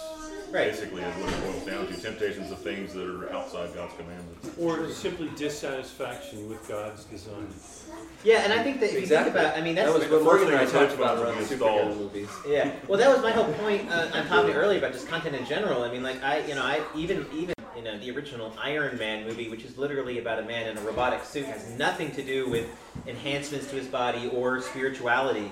Nonetheless, there's other content in that movie, violence, language, sexuality, that I'm not introducing my kids to, and maybe not ever, but certainly not until they're old enough for us to be able to have a coherent conversation about that, and they can know it's wrong without me even having to talk to them, but we can at least talk about it afterwards as well. So, I mean, I know that the Martins you guys have probably worked through some of that as well. I mean, you grew up watching Star Trek, but that's a whole different adventure when you have little kids. And with VidAngel, most movies are half the length. They're taking the same stories and they're making R-rated versions of the same characters. Yeah, that happens too. They ruined Star Trek recently. Really? With a whole bunch of stuff. The new TV show. So there's a lot of stuff that you're faced with. And yeah, things like VidAngel. My dad, I mean, think about Star Wars. You know, until I was probably 11, 12 before I was allowed to watch Star Wars. And even then, we didn't watch like the entire movies. My dad, I still haven't seen the entire sequence of scenes. I think involving the infamous gold bikini. Did you let him watch the rest of it now? No. Your dad actually got on the map by cleaning up the Frisco Kid. Yeah. I'm gonna go take a bath, and then I'm gonna take a bath, and then I'm gonna take a bath.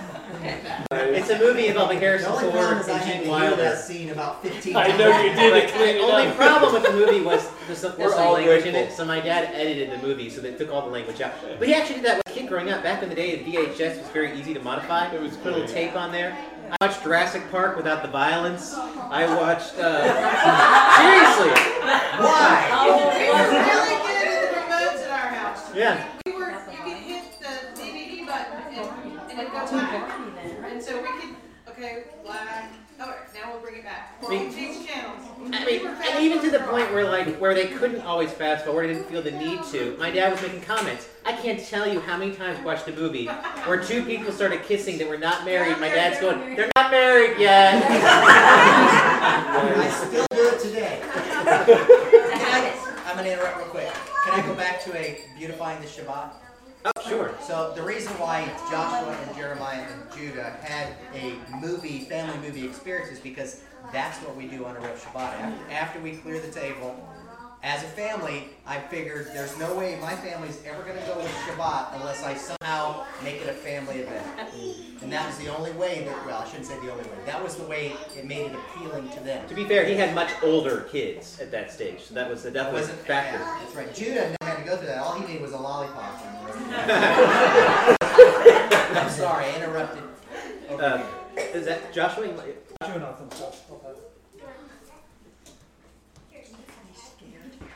Speak up! Speak up! Can't hear you over here. Stand up! Stand up! My question is, how do you define with kids what some of this stuff is if they have not seen it? Obviously age appropriate. I don't think it would be age appropriate to teach Sophia watching Game of Thrones, obviously. But we do let our kids watch stuff, and there's been times where Caleb has said, "That's enough. We do not need to watch this." They've got to learn, because this is the culture we live in, whether we like it or not. And they're going to be assaulted by this on every front. And so, to me, the need for an open dialogue is really, really important. And if that means we gotta sit through some stuff and say, okay, this is not what we believe, and this is why. I don't have any problem with that, but I certainly, with my kids, I limited that, right? So we certainly sit down. But we did a lot of that at the... Watch porn or anything. Sure. We didn't think you were. No, I don't. How many people thought they were watching porn? Okay. So we did a lot of that at the kitchen table, right? So I'd sit at the kitchen table and say, I have absolutely no problem with abortion. Convince me I'm wrong. And, you know, they'd go at it, you know, and then I'd flip it around and, you know, prove the other side. So I don't know that we need to expose them to evil in order to teach them to discern what is evil. But I don't have any problem with, you know, you start going down that path thinking, hey, I've checked it out and it's probably going to be okay. And praise God that you've raised a son that would say, time out. Enough. I don't think this is good. Praise God. I mean, that's fabulous, you know. I'd hand him a $10 bill and let him go do something. Well, I think that, you know, one of the things you mentioned, age appropriate. My dad and my mom, one of the things I liked about some of their approach, like I said, I was much older. I watched cartoons growing up, but I never watched Fantasia, still haven't.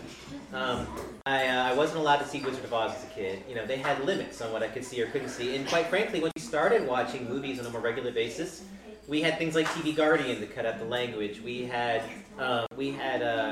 dad not started us, but pretty quickly got into a lot of older movies that had a lot less content issues. So I watched, my introduction to a lot of more adult movies was Hitchcock. You know, I watched a lot, not necessarily from Psycho, but other things, you know, along the way, kind of introduced to get some of that. So it was almost like a more gradual type stuff as opposed to throwing me in the deep end. Here's, you know, 2018 TV, you decide what's right or wrong.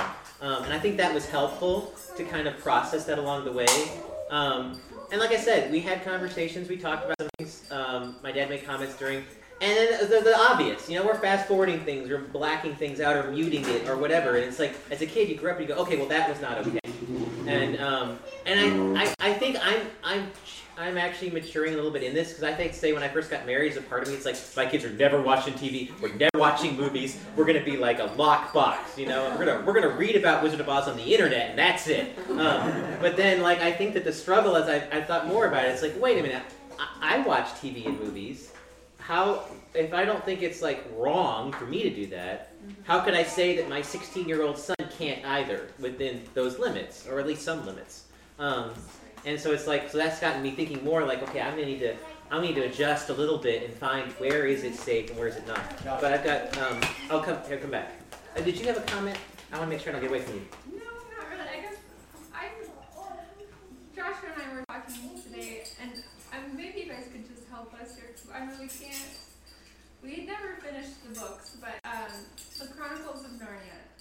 I do not get how Christians or believers in Yeshua just accept it and are so in love with it. And like while we read it, we're like trying to get how this is supposed to be an okay thing to read. And you know, there are things it's about. So steeped in paganism. Yeah. Absolutely. Reading it, it's like not everything But I mean, have to know what it is in order to say, okay, this is not what we But this is using pagan. I would strongly recommend that you take a look at some of the helps that are out there on the internet to look at it. You're talking about the greatest apologist on the planet, and it's a spectacular allegory that teaches about Yeshua and goes all the way through it, and it's spectacular. And I would relish the opportunity to sit down and go with you through that. Now, here's a man who deliberately wrote something that pagans would read, and that's where you need to start. He wasn't writing an allegory to teach Christians about Christianity or about the redemption in Christ. He was writing for pagans to want to get embraced in here and see this underlying thread of redemption and sacrifice. And the deep magic that causes the stone table to break because one who never sinned gave his life. I mean, there's no question. There's stuff in there that you've got to either get past or recognize he's using as a literary device. So Gamaliel was a great teacher in the first century. And Gamaliel, Paul said the same thing. Paul's teacher, by the way. Gamaliel split his academy into two groups, and in training of his disciples. And one group he trained only in the Torah and the traditions of the fathers. The other group was trained first in the Torah and the traditions of the father, and then were sent essentially to learn the Greek and Roman mythology. Which is all paganism. So Paul, this is why the theory that Paul says he was a disciple of Gamaliel. But the theory is that he was in this second group comes from that he was actually trained, not just because of the culture, but actually specifically trained in order to understand the Greeks and the Romans and their culture, as bad as it was. But the most important part of that picture was Gamaliel didn't start with children, and he didn't train children. Gamaliel trained adult men first in the Torah, and then he sent them to these places. So when we would consider an example that we would have in our family, we sent our children away to college where their sole purpose, instead of bring unity as in university, was in fact to bring diversity and to destroy the teaching that their parents brought to them. But we did it with the understanding that we had trained them already. And in order to fill that square for the job that they wanted to do, they had to go and do this, but they had to be prepared first. So I would say that if you're doing it in order to prepare children, then you need to have first taught them the truth. Amen. And they need to understand that this is a cultural thing or whatever else in order to, as opposed to, and this is where I would say pure entertainment. Maybe we need to be careful if it's just pure entertainment and it's questionable. Well, we don't have to do that. I don't think there's any such thing as pure entertainment. I think everything has an anchor behind it. Possibly. Yeah, that's probably true. Yeah. But I think that also the comment you made about the paganism, I mean, Judaism, even to the extent where traditional Judaism, even Kabbalah, which is mystical Judaism, you don't start with that. You start studying in the Torah. The tradition, I think you have to be 35, according to some traditions, before it lets you go into Kabbalah. Or you'll go blind. Or, yeah. So, there's some teachings, like, we were not even allowed to study the teachings behind Genesis 1 because it's too mystical and we could end up straying into idolatry. So the point being that, this idea of having a foundation before you introduce things that might counter that foundation or oppose that foundation is very important. If you're ever going to expose them to that, and even if you're not, it's important, but especially then, you need to make sure your children are capable of handling it appropriately first. My dad likes to use the example that when you teach people counterfeit bills, you don't use the counterfeit, because there's 1,000 different counterfeits. You use the original. Once they memorize the original, then they can spot all the counterfeits. That's how we train treasury agents. Right, yeah. By the way, our kids didn't read C.S. Lewis, Lion, Witch, and the Wardrobe stuff until they were Teenagers. Probably 15. And actually, it's your technology. We didn't read it. My mom read it to us. I was gonna say, they didn't read it. I read it to them, and I skipped sections. Really? What? So they were. Oh, I might not have actually read this all the way through. What do you know? Did you know there's a witch in it? You didn't read it, sorry. What would you skip? There were just certain phrases or certain ways they would say things that I would alter or change or skip. She also doesn't like the name Reepicheep. Yeah. Well, there's that. Too hard to say. Well, there's that. But they were probably 8 and 13 when I first started reading it. Yeah, maybe 9 and 14, yeah. Yeah. So I waited until they were a bit older, but it was part of our reading out loud that I did. But I did skip things that I thought were more than I wanted to go into at the moment. But it did give us good discussion times of why was this not the way we should say it, or why was this not? Well, how is Aslan supposed to be like Messiah? Those kind of. And there was some stuff that wasn't even common magic. That's not the only content issue. I mean, we got to the very last book, and C.S. Lewis himself admits he kind of flubbed there because he's got the Muslim character go to heaven because, well, he thought he was serving the right God. Right. That's not that's a problem in itself. So we had a conversation about that.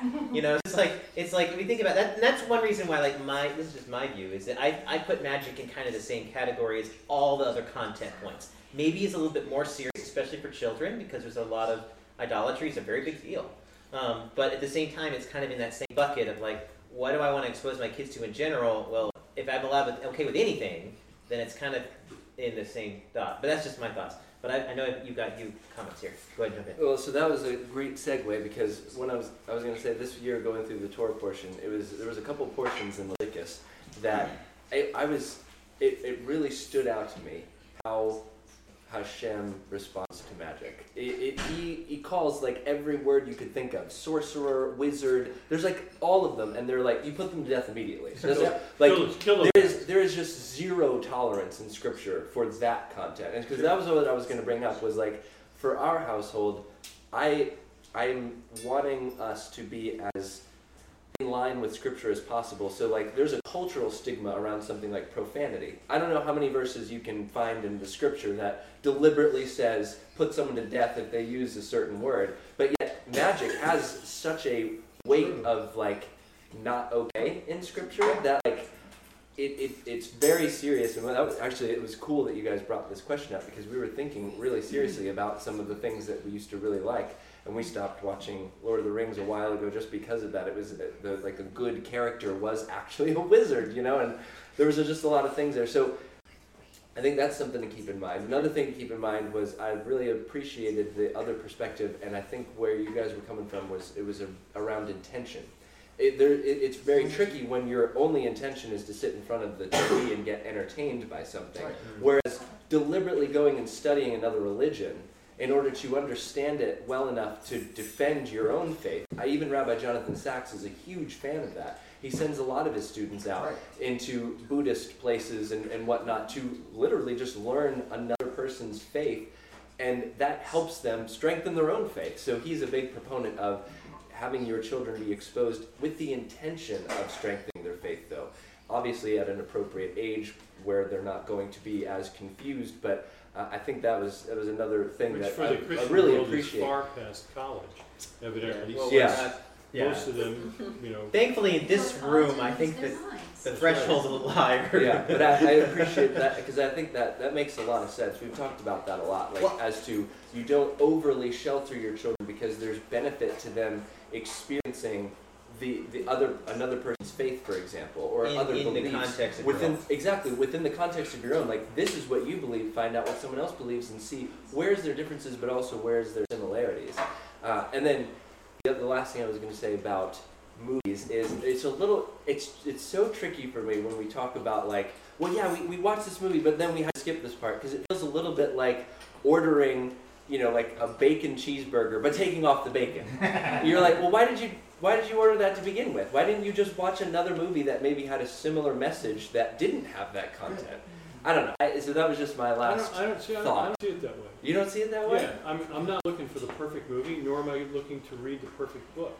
Well, it's like you want to experience a movie without the full experience. If I'm reading a book and I come across a chapter that I don't need to read, I'm going to skip that chapter.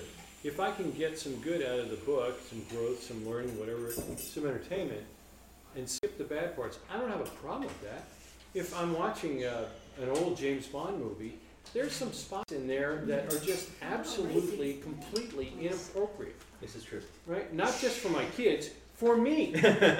So, you know, I don't have any problem skipping past that stuff. Including the intros. I'm not gonna toss a whole movie, but to your point, I may second guess whether I want to waste my time if most of it had to be skipped. Sure. Yeah. It's interesting that you went through the scripture and how often the sorcerers and all these guys are listed out, and you kind of summarized that with the word magic, but the scripture never did that.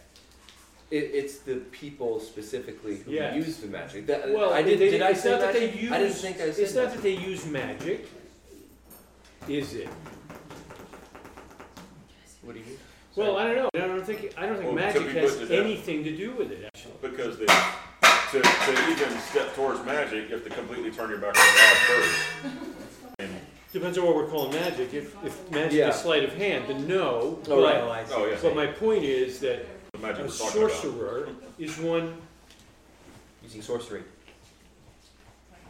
right? I see what So- you're trying to get at. Right? So The definition of magic yeah, is broader magic is than so necessarily broad, spells and in our culture is witchcraft. could and be so just forth. sleight of hand or hey, Oh, sure. nah, Okay. nah, nah, you know, I right? actually, I talked to the children actually about that. Just like someday you may experience someone who asks you to pick a card. Yeah. This is not against the Torah. That's right. You know Exactly, right?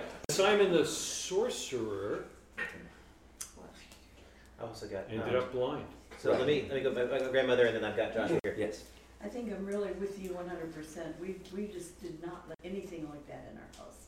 The Bible says, I will set no evil thing before my eyes. And to me, watching a television program where people are having sex with the wrong people, with people that aren't their wife, that's evil. And unless it's going to be, oh, they're wrong, you know, unless you're going that way, I would say absolutely not. And I didn't want books in my house that had magic in them or anything else, because it's equated with witchcraft. Exactly. Shosho doesn't watch movies. I'm not lying. Yes, Shosho doesn't go to movie theater. Well, I don't go to theater, but I do watch movies with you guys. I mean, well, and Shosho's point was actually why I struggle a little bit with like only if it's like a good character that's using the magic. Because Like it's Mary like, Poppins. well, in the movie they're married, so it's okay to watch them have sex. Like that's just not, you know what I mean? Like it really isn't okay. It isn't okay. Joshua. Yeah, so on the subject of sleight of hand magic, like there was a season where I was like, yes, I'm going to embrace this, love the art of deception, but have this check in my ear. That's what we love about it. That's well said. Well said. I struggle with lying in general. Really, I struggle with But this is speaking longer truth all the time. entertainment. Yeah, but the thing is, right, like, so we were doing ministry at the same time. Okay. And I had this breaking moment of, how can I be doing sleight of hand and deception and utilizing this, and then turning around and saying, ooh, God is real, his powers are real. I know, I just showed you some stuff that isn't. I know, but it looks real. Like, how can I say that God is real, but I'm using deception on the other side? And so, I guess my thing is like, with sleight of hand, right, I was reading, I think it was the Rambam with an M, saying that magic isn't real, but the sin is deceiving and lying. And what you're doing with it, right? You're fooling someone, you're tricking them. Like these aren't good values. I think that you can approach sleight of hand magic in the sense of, all this is not real. Like all this is just illusion. That's like Penn and Teller. That's- Actually introduce it as That's this is it. all completely fake, and you still won't figure it out. Exactly. Yeah. That's right. And so But I agree with you. I mean, if you're going to use ministry, I'm thinking, yeah, you're starting on the wrong platform to then move to a.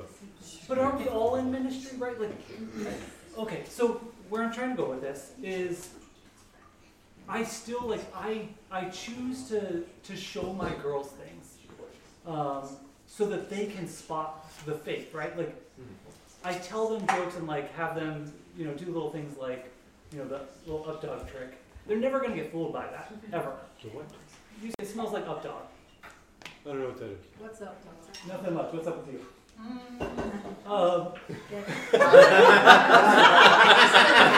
You don't have to. It's like a knock-knock joke.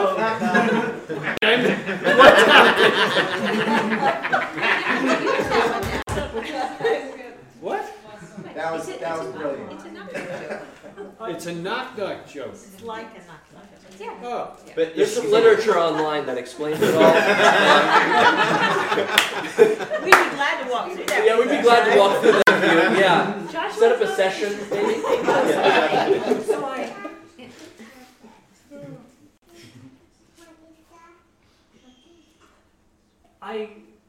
right now we're reading Lord of the Rings with the girls. Read part of it last night.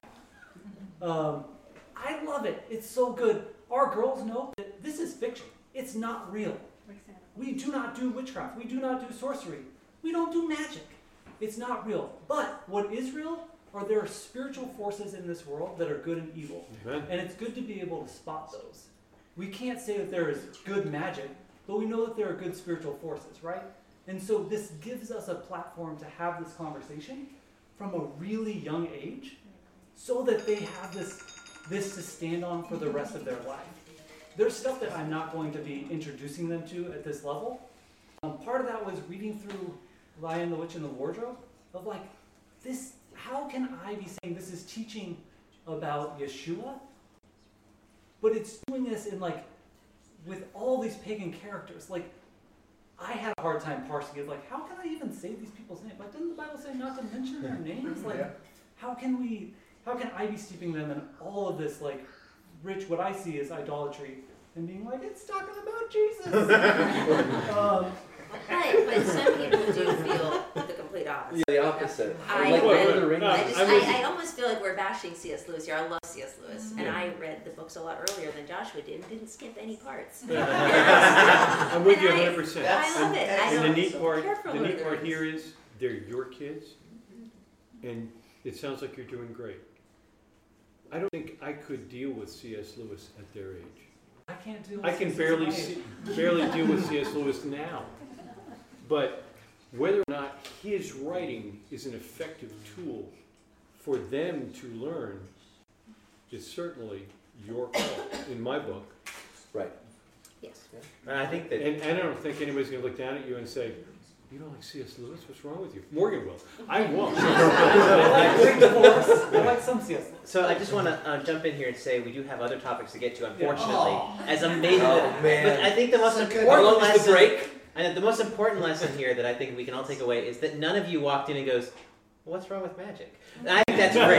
So everyone obviously thought a lot about this, and I commend you all, especially since there's so many parents in this room dealing with their kids. And as someone with very, very small children, we have a little bit of time to think about this more, but it's coming. So I appreciate the thoughts.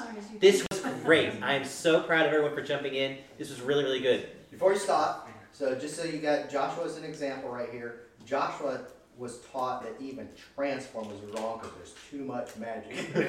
Well, actually, so if you want your kids to turn out like Joshua, there you go. Well, as a shared technicality, when I was a kid, there was magic in Transformers. There really isn't anymore. There's just way too much violence and sex. So, different issue. Sex and Transformers? Yeah, I know, right? See, there's all these things you I am missed. so far behind the time. So, I can take a break right now. During the break, Joshua and I are going to be doing card tricks over here in the corner. So, we're going to take... I guess, how do you want to do it? Havdalah's coming up pretty soon, too. So do you want to, take a little, longer break? Should we, Oh, no. We're going to take... Well, it depends on your definition of Havdalah. Technically, we've got, I think, 9:17. 9:17. Okay, so what we're going to do. Think about a 10-minute break. Well, you can't do the pen and all that, but you can take the wine. Yeah, you just don't like So, we're going to take a break here, about 10 minutes. Bathroom, food, whatever you need to do. And feel free to get up during the discussion, too, by the way.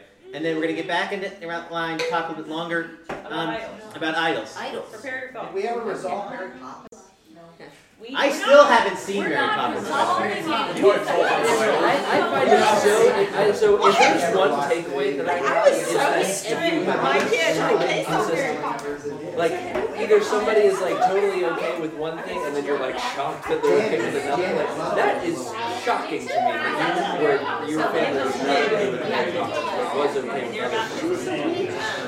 It never says that though. The ones that said oh well, if it's just talking about good, literally it's only just That's actually good. I actually have this part of it also has to do with the age. I don't know how appropriate, how interesting Mary Poppins is. So, my parents tend to see it as stuff that's more cool. Probably at that age, so Lord of the Rings, Star Wars, The Hobbit, that kind of focus then. So, I missed the age for Mary Poppins, so to speak, because I was too young and unappropriate then. And then I talked about my parents. I watched it first and later. Quite frankly, I don't know that I have to propagate it by itself because again, there's small snippets of magic in most of it. The character, the wizard, the head behind the hair, behind the curtain is floating. It's not fake. Right. Yeah, so it's actually an interesting other conversation about perception of what else. But I don't know.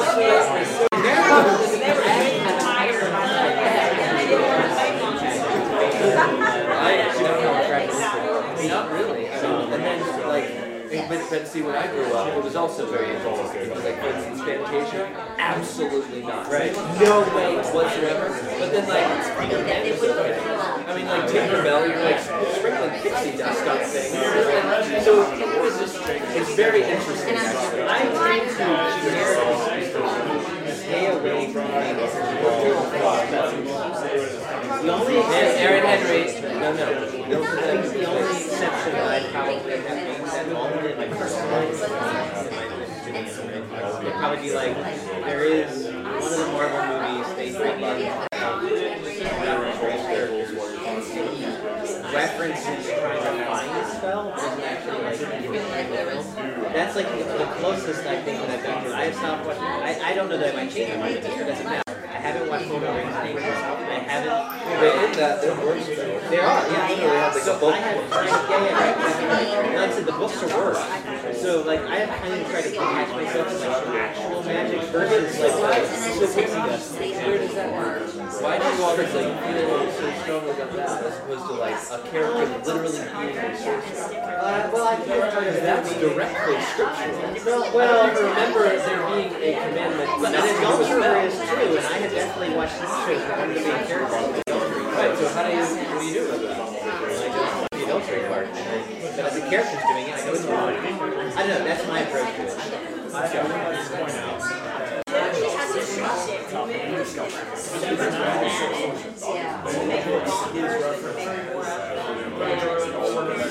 Well, that's true.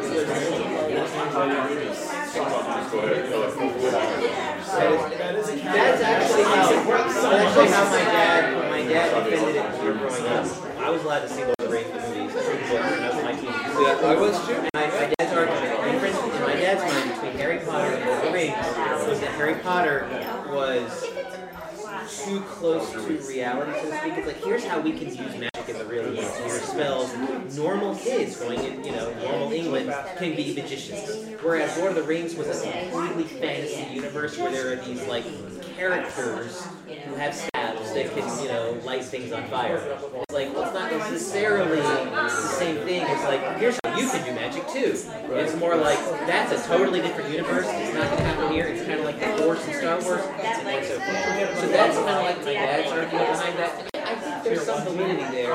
But you're right, it is all splitting hairs. We're all kind of like... it's very interesting. Which is why the question actually was able to spark so much conversation, because it really is a personal question. There isn't like a hard halakhic line that anyone can draw. And I think it's difficult even to know halakhically, because like, I'm amazed when I listen to Yisai Fleischer on how many movies he references, and it's like, wait, what? Like, you saw that? More importantly, you're referencing it now, like somehow that's okay? Like I watched Matrix, but I would never thought it was worth you watching The Matrix. Rabbi Mike referenced Poltergeist in one of the podcasts, and I'm like, really? So it's like, there's all these different, there are some personalities, well, not all, but some. Yes, he does. That was amazing on our podcast. He dropped the D word in the middle of one of my interviews. I interviewed him the other day. So rather than talking to him, he just dropped that in there, like, like people sometimes do, like it's the best D word or whatever, that kind of thing. So, but it was like, oh, that's right. Orthodox Jews say that's okay, which is different from Christianity. Right. So, but actually, I think that's why this conversation is so good and why I wanted to have this conversation, because everyone's different. Because I want to challenge what I think. I want to rethink it. I want to analyze better why I believe what I believe. Because I think that part of one of the worst things I can do is just say, well, I don't care, and it's too much fun, and we'll figure it out later. It's like, yeah, I don't want that. I want to and not necessarily say I want to answer it now, but like I want to at least have pieces to contemplate. And maybe tomorrow morning I'll wake up and say I am right, and I'm fine. But at least I've thought about it more. I've had some people push me a little bit, and it's like, can I defend what I do? Or am I okay not defending it? Like it's okay. Well, it's like it's not a problem, and so I don't need to defend it. But nonetheless, it's like that. Cindy, I was texting Cindy. How much stuff in the Bible is talk about? How do you keep Shabbat? I mean, not just what content do you watch, but also things like, know, where do you draw the line? You know, if you're an Orthodox Jew, so much of your life is defined very easily. But even then, how much stuff does it say, ask your rabbi? Yeah. It's because even in Orthodox Judaism, there's not a straight answer. Because each community has to define its best for them. And I don't think there's a perspective. Yeah, I don't either. And I again, one of my favorite things that resulted from this conversation was taking it back to the intention. I really appreciate it because it's true that like you think about the intention of sending students into an environment to study Greek mythology, right? Well, that's one thing that comes to my mind. We didn't talk about here, but it's like if you have your kids read any Greek mythology, it's loaded with idolatry, magic, immorality. Yeah, but that's a classical part of education, supposedly. You know, a little bit. That box that you have to check on some applications is getting, well, it's getting less and less a necessity.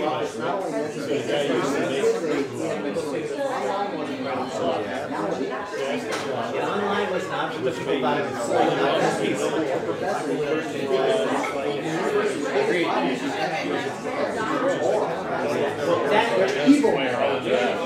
so you can take courses online for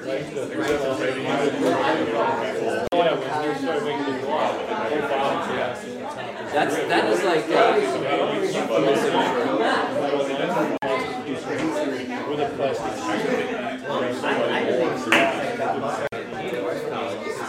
it's such a waste of money to fix it. I would totally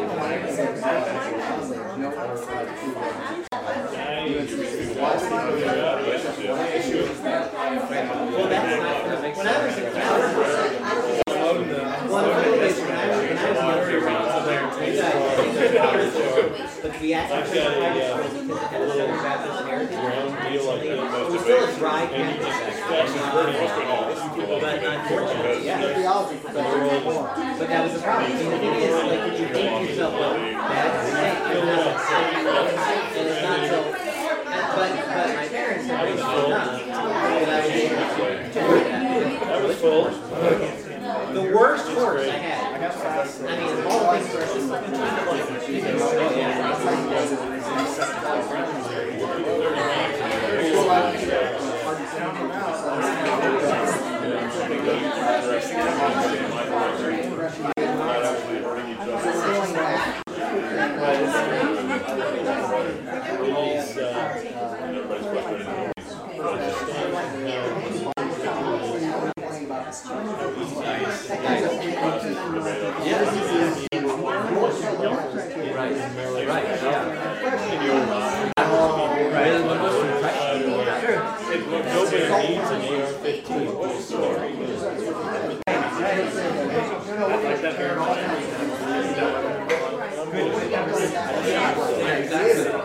exactly. Yeah.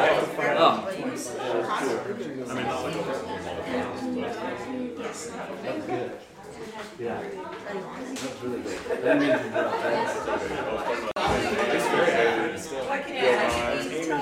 yeah, I think that this is. Yeah, I was talking about how debates are frustrating because it's not about logic and it's often the cheating and throwing stupid arguments in that are useless.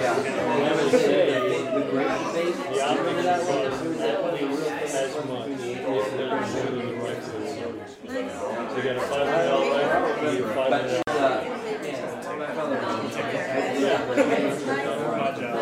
I read it.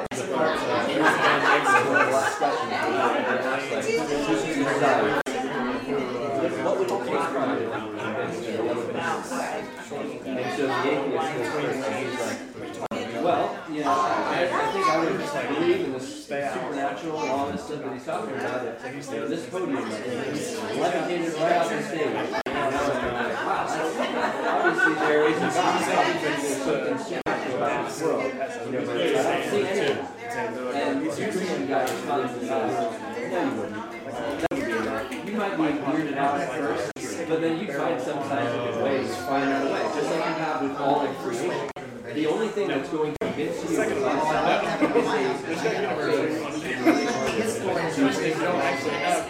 Because like it was such a great because he basically was like, and basically like, well, I can't learn my way into you thinking, and it was a just full-fledged and it was impressive. The guy I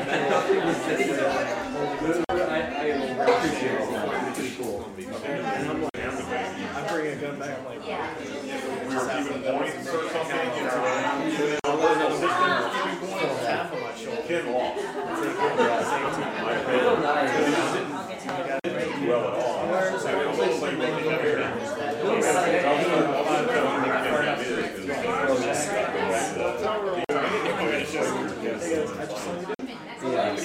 Yeah.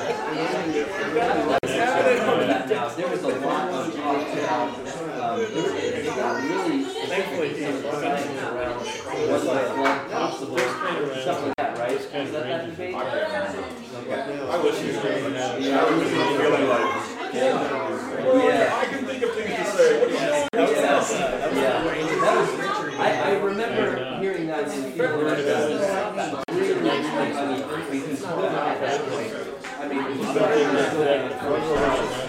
more hours, he presents all the time, and he's a professor.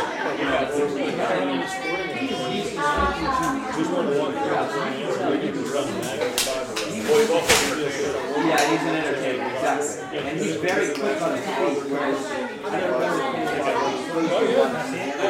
don't remember him yeah, it was interesting. So, very interesting. Yeah, I really feel what the other six of them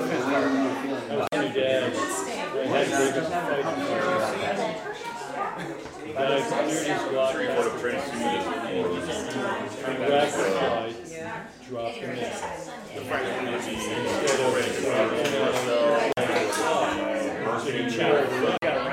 and he drops him out. I mean, it's only in like science. So he points it down.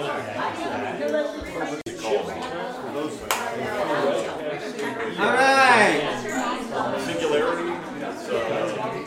We are going to transition now. 45 will be the singularity where we will begin to and I had to break that. merge man and machine. We're going to the next round of discussion. So happens that we managed to take just long enough on that, and now it's actually Havdalah, which we're going to just do like part of the blessing here. Gregory, did you say it was in the normal Siddur or the? I thought it was in Machzor. The Machzor? Oh, yeah. Symbol. Machzor? Symbol. Well, it's in there. I don't know. I just cut out the fire blessing, right? Is there an additional one I'm missing? I thought there was going to be Yom Tov too. Oh, hang on. It could be, yeah. I don't know though.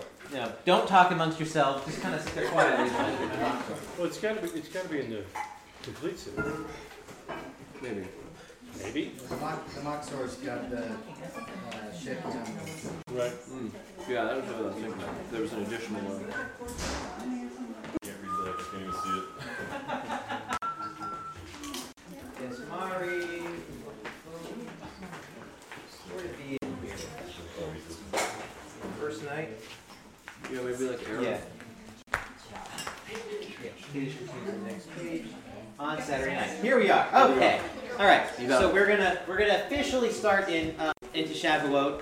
Although we've been in the spirit of Shavuot up until now. I'm gonna do some blessings here. So I do have some wine. And by the way, there is more wine and water and things in the back. So feel free to get more to drink. Blessed are you, Adonai, our God, King of the universe, who creates the fruit of the vine. Amen. Amen. Blessed are you, Adonai, our God, King of the universe, who has chosen us from every people, exalted us above every tongue, and sanctified us with his commandments. And you gave us, Adonai, our God, with love, appointed festivals for gladness, festivals and times of joy. This day of the Shavuot festival, the time of the giving of our Torah, a holy convocation, a memorial of the exodus from Egypt. For you have chosen us, and you have sanctified us above all the peoples, and your holy festivals in gladness and in joy have you granted us as a heritage. Blessed are you, Adonai, who sanctifies Israel and the seasons. Amen. Go back for a second. on Saturday night, blah, blah, blah. Okay, here we go. Blessed are you, Adonai, our God, King of the universe, who distinguishes between sacred and secular, between light and darkness, between Israel and the nations, between the 7th day and the 6 days of activity. You have designated between the holiness of the Sabbath and the holiness of the festival, and sanctified the 7th day above the 6 days of activity. You distinguished and sanctified your nation, Israel, with your holiness. Blessed are you, Adonai, who distinguishes between holiness and holiness. Amen. Right? Yeah, there you go. And then I love to sing this one, so we'll do this here. Baruch Adonai Eloheinu melech haolam shehechiyanu v'kiyamanu v'higiyanu lazman hazeh. Amen. Blessed are you, Adonai, our God, King of the universe, who has kept us alive, sustained us, and brought us to this season. Amen. Amen. Quick sip here. All right. So the next topic. You have to drink that with intention, right? Isn't that how? Oh, it's just a blessing. I did drink it with the gladness. That's good. Okay, so the next question was dealing with idolatry. Again, thankfully, we're not going to start with why is idolatry bad. We're going to actually address the question of idolatry specifically in art. And that can include things like we were talking just recently about books and movies, but also want to touch on other broader topics. You know, museums, architecture. Is it a problem to have a picture of, you know, a famous building like the Capitol building in D.C. with, you know, the Liberty deity on top of it in your house? You know, there is a reference in the Bible about do not bring the abomination into your home. So is that, is a two-dimensional object that's not meant to be a deity supposed to be, or how does that work? I think it's not idolatry, it's idols. Because idolatry is more like a practice. That's true. Everybody has a problem with that, but idols. That's a good point. What are they? Where are they? And how do we respond? And just that's an excellent. Thank you for that clarification, Juliana. And just to say, as someone who has traveled quite a bit, if you go to Europe and you're taking pictures of buildings, you probably have idols in your pictures. I'm just gonna throw that out there. It's everywhere. DC too. Any major capital has it somewhere. In fact, there's a funny reference we always reference. Every city has one. They had this obelisk thing, you know? I mean, every major city has it in there. It's really kind of weird. We're talking about the Washington Monument. Washington Monument. It's also in Paris. It's also in Egypt. It's also, anyway. So with that as kind of the intro, again, like we did last time, jump in, throw in your thoughts. What do you think about idolatry, particularly when you deal with it in kind of more of an artistic format? So idols, I should say idols. I'll just go first because I think the story circulated a bit what happened to us at a local restaurant. We had talked to our kids about idols because they have a little kids' Bible where they actually have a pretty interesting scene of one of the bad kings bowing down to a little stone statue. You know, and the kids are just shocked. Like, what is that? We're like, yeah, see, he's worshiping idols. That's not okay. As we talk through idols as they are growing up, they understand idols being stone, wood, images of some kind that are portrayed as an alternate God, a different God than the one we serve. And so, this particular time, we went to a local restaurant, and Sophia, I think, was the one that spotted it first. She looked over, and up on the little mantle there, she was like, "Is that an idol?" And we looked, sure enough, it was actually a Buddha statue. We had seen it. We were just hoping the children didn't notice it. We already ordered our food. Yeah, we already ordered. Gonna see it. Yes, and Yes, we were just like, oh, yeah, actually that is, you know, and it was really sweet to see their reaction. It was just like, we need to leave now. Like, I mean, they were just shocked, horrified. So we said, well, we did just order, so we're gonna not come back here anymore. But then we had to talk through, if a place prominently displays idols, can we trust them when they say food is kosher? There you go. Well, that's also true. There was also a question as to whether I should stand up and go smash it. Actually a question as well. Abraham Jr. It was hard to explain North Carolina law and civility, but yeah, we had to work through that as well. So didn't have a pestle on hand to grind it into the water. Right, yeah. So that would have impressed your kids. Yes. My guy got arrested. Me and crap out of an idol. Yeah, exactly. So anyway. Oh yes. What's that? idolatry goes hand in hand with lying. That's true. Indeed. Yes. Because if they don't worship God, then they're lying. Right. Right. So anyway, I wanted to just open up by saying our perspective as a family is we do not have any statues of any kind of thing that could be representative of a deity in our house, nor do we, and we actively encourage the children to be aware of them and not be around them at all. So that there's obviously an interesting question there, because Scripture does say something a lot more generic than that, something like, do not make the likeness of any living thing. So is just like a decorative statue of a bird, an elephant, or an elephant, the same as a Buddha statue? I don't know. We haven't really tackled that one yet. But yes, your son actually has a comment. I was going to say that if we see a Buddha in our place, then we should smash it down, and we should take the page away because it has a Buddha. This is an excellent point. Recently, there was a catalog that had a decorative Buddha, and of course, what did we do with that? We smashed it down. That's right. We ripped it up and threw it in the trash. Aren't all Buddhists decorative? No, actually. Well, there are some that are actually worshipped. Right. Sort of. Yeah. So anyway, I wanted to open with that's a really good question. There we go. And just to throw an extra curveball, I see my mom here, and Shosha has a comment too. An extra curveball in that idols are a lot broader than you realize. I mean, there's the obvious ones like the Buddha, but then another classic example in Asian food is the lucky cat. There's this little cat with its little arm moving up and down, and it's like this little good luck charm. And they have them in a lot of Chinese restaurants specifically because it's supposed to bring good luck. Now that's another component of that. I mean, when I'm reading Curious George to my son, I generally try to avoid the word luck simply because we'll have that conversation later. Yeah. You know, not to say that we would never say the word lucky or read the word lucky, but we'll have that conversation another time. I don't want to get into that now. I don't want to make it normal. I do that too. So that's like an extra little component. So idolatry and idols, but also idolatry in general, does go. It's a pretty broad picture, and I think children definitely affect how we do that and what we are comfortable with. And that's another component to consider. So I've got Shosho and then my mom. Shosho, do you have a comment? No. Are you good? Okay. Well, to widen it out, many years ago, when we went on a camping trip, we went up in the Amish country. And we went and visited an Amish home, we saw their dairy, and we looked at their quilts. Well, Amish take the scripture that you can't have anything that represents a person or all they can have is a calendar with an animal on it because it's an object that you use. And so their walls are bereft of any kind of pictures. There's no people. Calendar. There's no anything on their walls because that's too close to an idol. To have a picture of a person or things like that. So it has to be something that you're using.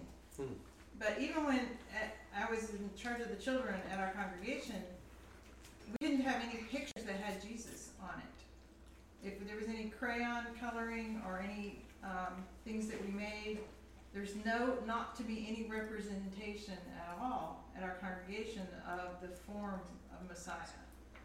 It always had to be not a part of that picture.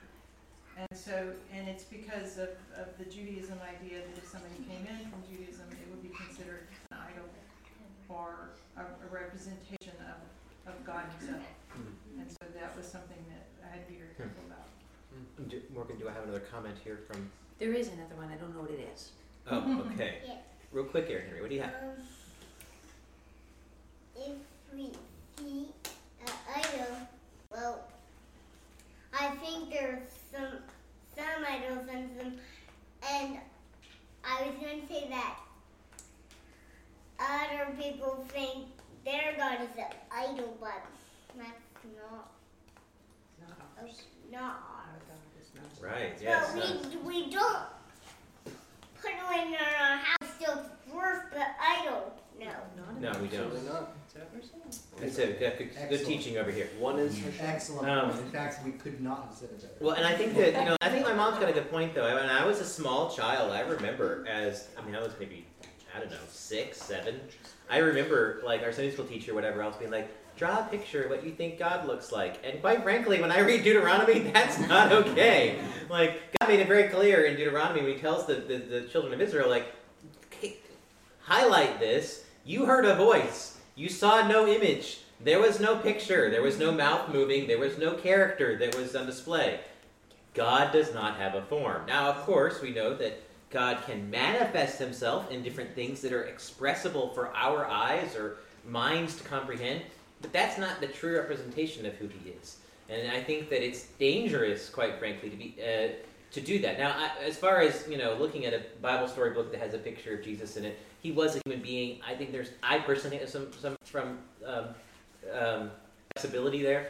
But again, being careful with idolatry in general, we definitely, especially, that also stretches even to our God. You mentioned earlier, some references made to not our God, but actually even in biblically speaking, like we don't even want to have our God portrayed with something. That was the whole golden calf, right? It was like the golden calf was supposed to be Hashem, sort of. I mean, that was kind of the idea there. So that's its own component as well. Yes, sir. So, to your point, are we talking about idolatry or idols? Idols. Because idols, by definition from the scripture, are intended to be bowed down to. So if you've got, a figurine of an elephant or something like that, and you're getting it because it's a cute elephant, I can't find anywhere in scripture where that's a problem. Yeah, well, I was wondering how people feel about, I tend to think the same. Well, we don't really care what you and I think, right? I know. It's what God says. So I'm just going to read to you so that you can then continue. I just want to quote. I just want to quote so that everybody's clear on what you are about to say. You shall not make an idol for yourselves or erect an image or pillar, and you shall not set up a figured stone in your land to bow down to it, for I am the Lord. Every other place, it's the same thing. Well, so I think something that I have heard as an argument against the cute elephant figurine is it seems like nowadays especially, somewhere in the world probably somebody worships that. Like for instance, I'm really into cats. So here's a cat figure. Yeah. Well, the Egyptians worship cats. Yeah, that's great. So therefore, you shouldn't have that because that's an idol to somebody. Yeah, but that's not what the scripture says. Just to throw it in there, Greg just pointed out that people worship pasta, and that's not a joke. That's actually real. Pastafarians. So, bottom line here is... I'm serious. I'm not joking. You can drive yourself... All Italians are idolaters. You've got a picture of spaghetti in your home. You got to burn it right now. So you can go nuts figuring out, or trying to figure out, I wonder if I should buy this lamp, because the shape of it is similar to something that someone 600 years ago used to worship. What a bunch of hooey. Bottom line, are you going to bow down to that lamp? If not, have a great time with the lamp. At least that's my perspective. While you have that up, could you read Exodus 20, verse 4? That's actually the verse in question. The other one, I think, is, you're right, that is unmistakable. Clearly, we are not to participate in idolatry. I think you were reading from Leviticus 26, but we were looking at Exodus 20, verse 4. That was the one that I think we were You shall not make for yourself a carved image or any likeness of anything that is in heaven above, or that is in the earth beneath, or that is in the water under the earth. You shall not bow down to them or serve them, for I am the Lord your God. I'm a jealous God. Gotcha. Okay. So again, it never mentions making something without also mentioning the intention of bowing down to it. And while I think the temple is a special circumstance, and we have to be careful using that as proof text, I think that if you look at the tabernacle, that God specifically instructed on what decorations to include. We have pictures of cherubim, angels. We've got in Solomon's temple. But we're not bowing down. Right. No, I think you're right. And the point is to say that I think the scripture bears that out. You have the Solomon's temple has the bulls that support the sea. There's a lot of physical imagery in there. God tells Moses to build a copper snake. Now, granted, Cherubim. that gets what? Cherubim. Right. Well, yes, Jeroboam uses it in the wrong way. But and in the end, they have to destroy the copper snake because it's being turned into an idol. Right. To your people point. started to bow down to it. Right. I would be hesitant if it's. Okay, so like with the elephant, some people worship elephants, some people worship trees. So okay, fine. But I would say I would probably, well, no, I would definitely not have a Buddha in my home, even if I wasn't planning to worship it, simply because it's such an explicit expression of idolatry. I think it's very difficult, it's very confusing at a minimal level, both to children and to other people who come into my home to have that here. That's just my view on that. But I've got my dad in the corner and then Mike over here. I think with so many things, it's the place that we've been placed, the boundaries that we've been placed within are actually very important. If you live in a land where they worship elephant statues, you should not have an elephant statue. Amen. However, it's not just things that look like animals. I just came back from Rome and went into a really marvelous church, and in this church is this granite pillar that somebody brought back from Jerusalem, supposedly, and it's the pillar that Messiah was tied to and whipped. And people were bowing down to it. And in the same, and the chains that were around Peter, people were bowing down to these things, and they call them relics, and they worship them. So it's not just things that represent animals, things above the heavens, below the sea, all of those, it's but you were talking about idols versus idolatry. We can make anything idolatrous. Right. That's true. So I think you have to be careful when you start drawing it way too broad, where everything becomes an idol. Everything is not an idol. Right. In the terms of what we're talking about. We can be idolatrous about how we treat things. That's true. But that's not what we're talking about. Agreed. And that's a good point, and good to kind of rope it back in a little bit, focusing specifically on idols in art and so forth. Micah, do you have a comment? Well, if you're not going to have a Buddha in your house, I would definitely get that, but... You would get a Buddha? In the garden. Kind of like, what's up, dog? This is another one of those modern expressions we use. You walked right into that one, but people have, say, if you do get a tiny cute elephant and the guy just comes into your house for some reason, he does worship it, well, what if he recognizes it an idol, then why? There's a chance that somebody would recognize it as an idol, then why would you have it? I just don't get where you would draw the line from a Buddha to something else. I think for me, a lot of it has to... First off, I would be uncomfortable with having Buddha, quite frankly, because it is such an explicit form of idolatry. I mean, it's so obvious. It's a recognized idol. It's a recognized idol.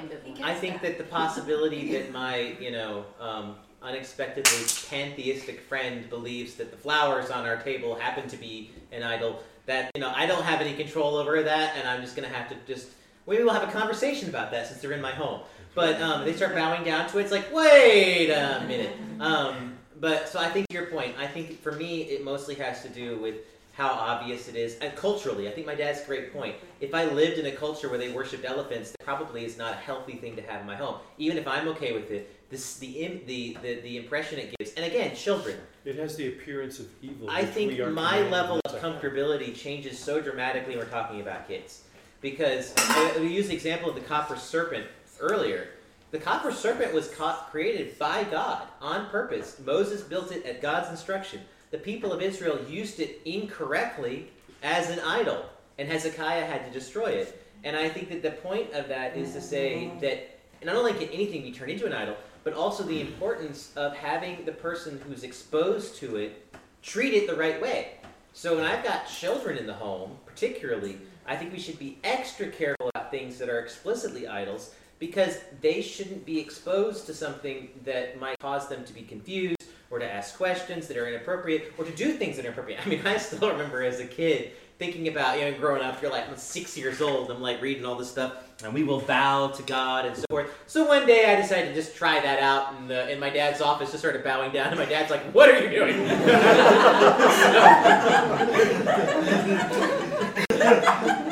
So I was just bowing in front of my desk. But the point is to say that you have to, I think that's healthy. I think as a parent, you have to be so conscious of where your kids can get confused. And I think that that's good. So I think to your question, Micah, I think I would feel like that's different between the thing that the random stranger might worship versus the thing that people recognize as actually an idol. Well, I think then what I would really like to hear people's thoughts on is more about the story that Greg Morgan told. We see well, it is a recognized idol, a Buddha statue, in a restaurant, do you leave immediately, or do you say, that's theirs, not mine, I'm not worshiping it, doesn't matter, this isn't my home, so I As just adults, leave here? we were aware that the staff were not actively worshiping it. Right. The waits. Not at the time. Not while we were there. The Lucky Cat's a good example where I think that's probably very, very commonly used. Sure, that's a better example. But Joanna, we didn't leave. We didn't leave. Exactly. But I think you should clarify. we may not go back. We went to a sushi restaurant at the beach, and we're all eating, and we're not seeing anything on the walls but fish. Except Richard looks up and starts pointing, and we're all wondering, and we see this little picture, kind of a stylized head Hindu of a Buddha. deity. That Actually, it was Buddha. And, was it Buddha? and so we're like, oh, don't look at that. Well, you tell Richard not to look at that. What's Richard going to do? He's going to keep looking at it. But we were already in the middle of the meal, and it was way high up. It wasn't something that any of us saw, but it did kind of spur this conversation. But would you go back to the same place? Maybe not with Richard, or pointing Not with right Richard. You know, it gets tricky when you go into restaurants, Chinese, you know, any Oriental. At the cash register, there's often something. You know, it does get difficult. I mean, Teresa, were you went to a Thai restaurant? Yes, we did, and they had a shadow box on the wall of like 4 or 5 Hindu deities. They had their lucky cat. I mean, they had a whole wall dedicated to it, and the people behind who were cooking didn't speak English, and so I'm like, I don't know what they're doing. Like, I can't eat here. Well, I think that just from my perspective, I would see a difference between like the food being prepared per se and necessarily the idolatrous art on the wall. And the reason is only because from what I understand, and I'm not an expert on Asian religions, I don't get the impression that they offer food to idols. From what I know, a little bit of that. Hindus do. Oh, they do. Okay, so that's a consideration. When you talk about Islamic stuff, that is a different thing. So if I see that it's got a halal symbol on it, I'm not okay with that. Because that does to me cross the line of offering food to idols, and both in the Torah and also Apostle Paul makes it very clear that's not okay. Now Paul also talks about if you don't know that there's some flexibility there, especially when you're at someone else's home, but even I think kind of in general, because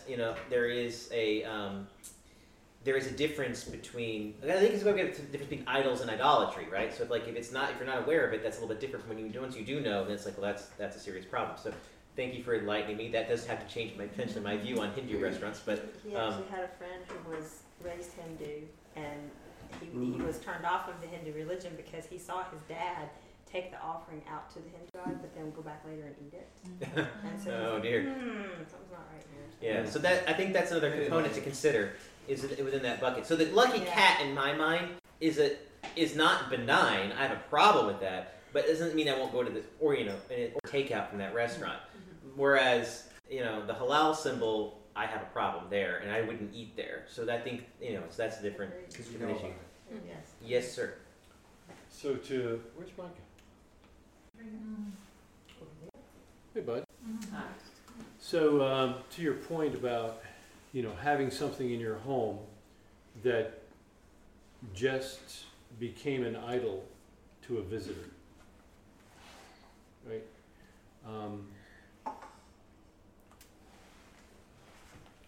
I think we see twice in the scriptures. Once with Paul, and I think it was Silas, and then later on with guy in Revelation. John? They bow down to people. And the people stop them and say, wait a second, I'm just a guy. You don't do that to anybody but God. And I'm not him. So there's a correction that's given, and they move on. So if you were to come over to my house, see this, one of these cute little elephant guys, and go, oh wow, man, it's an elephant god or something like that, I would stop you. I would correct you. And if you're uncontrollably bowing down to my little tiny black elephant thing, I'm just going to ask you to leave. Yeah, that's good. I think another question you want to just address. This is great, by the way. I'm loving this conversation. I'm learning new things. Also about art. I mean, I think that's something that's a big factor in my life. Like I said, I love traveling, and I've got pictures of a whole slew of different things. And it's like, but there's so much representation of Greek deities in classic architecture and in classical art. That's not necessarily an idol. It's not intended to be worshipped per se, at least not by most people, at least not modern people. But it's there, and it's representation of liberty or freedom or justice or whatever it happens to be. We'd love to get some thoughts on that, but Mr. Kerner, feel free to go back to the other topic. Before we left restaurants, I just wanted to say Asian restaurants are kind of important because on Christmas it's hard to find a place. That's true. That's true. You got to screen your Asian restaurant. That's exactly right. We have to make some sort of allowance. Look for the one flying the American flag. But doesn't that raise the question?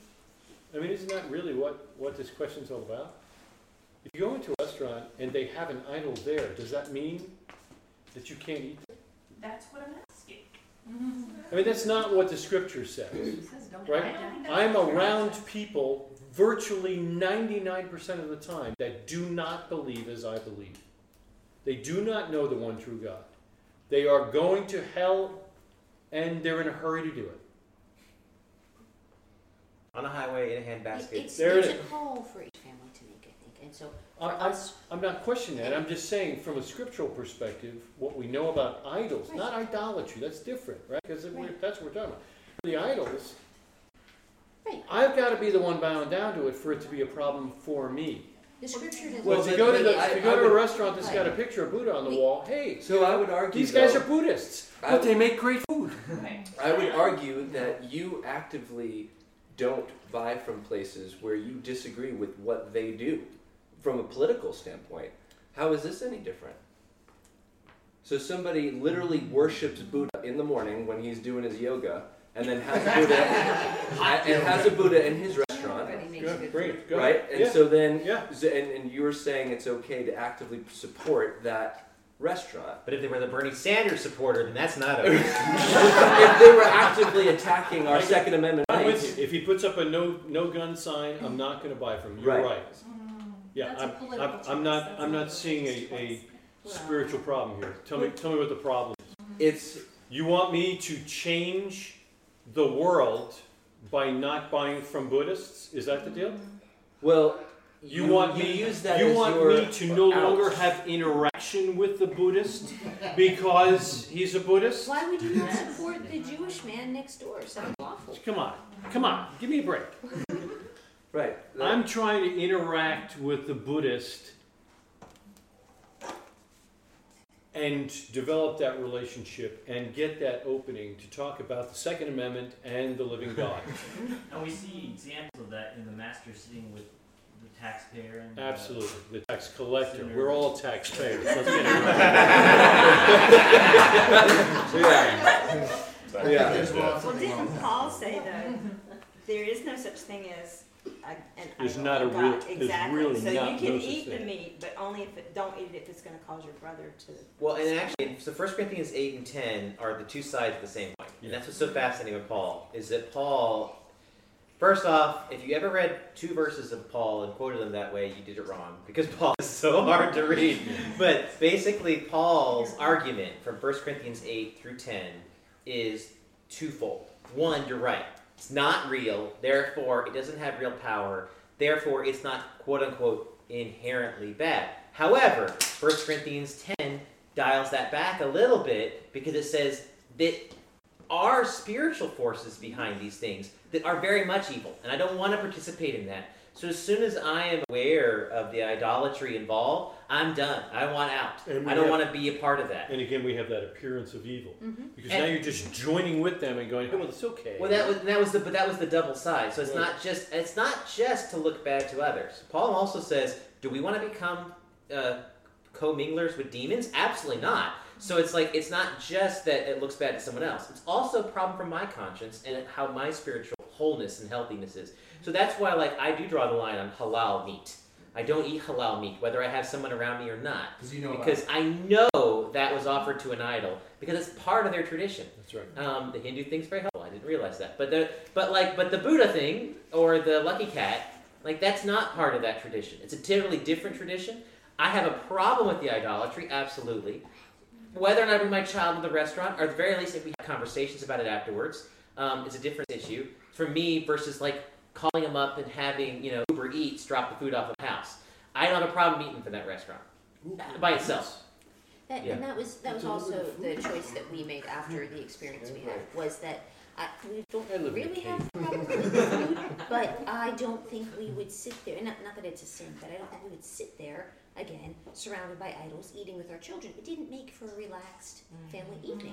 I think that's great. And there's a good point there. So next time we maybe get the takeout and eat at home, Yeah, there are ways around it. Like Juliana mentioned at the restaurant that we were at, the sushi restaurant. If there had been if it had been maybe a different location of the picture, perhaps there would be the option of maybe you move Richard in between us, so he can't see it or whatever. There's ways to get around those types of things to some degree. I think that children definitely make it much more complicated. You and Greg are going on a date night. Maybe you don't stress so much about it. Maybe you do, but maybe I wouldn't. But anyway, that's different. So there are elements there. I think that children are a big part of it. Yes, sir. So to throw a wrench into the ring here.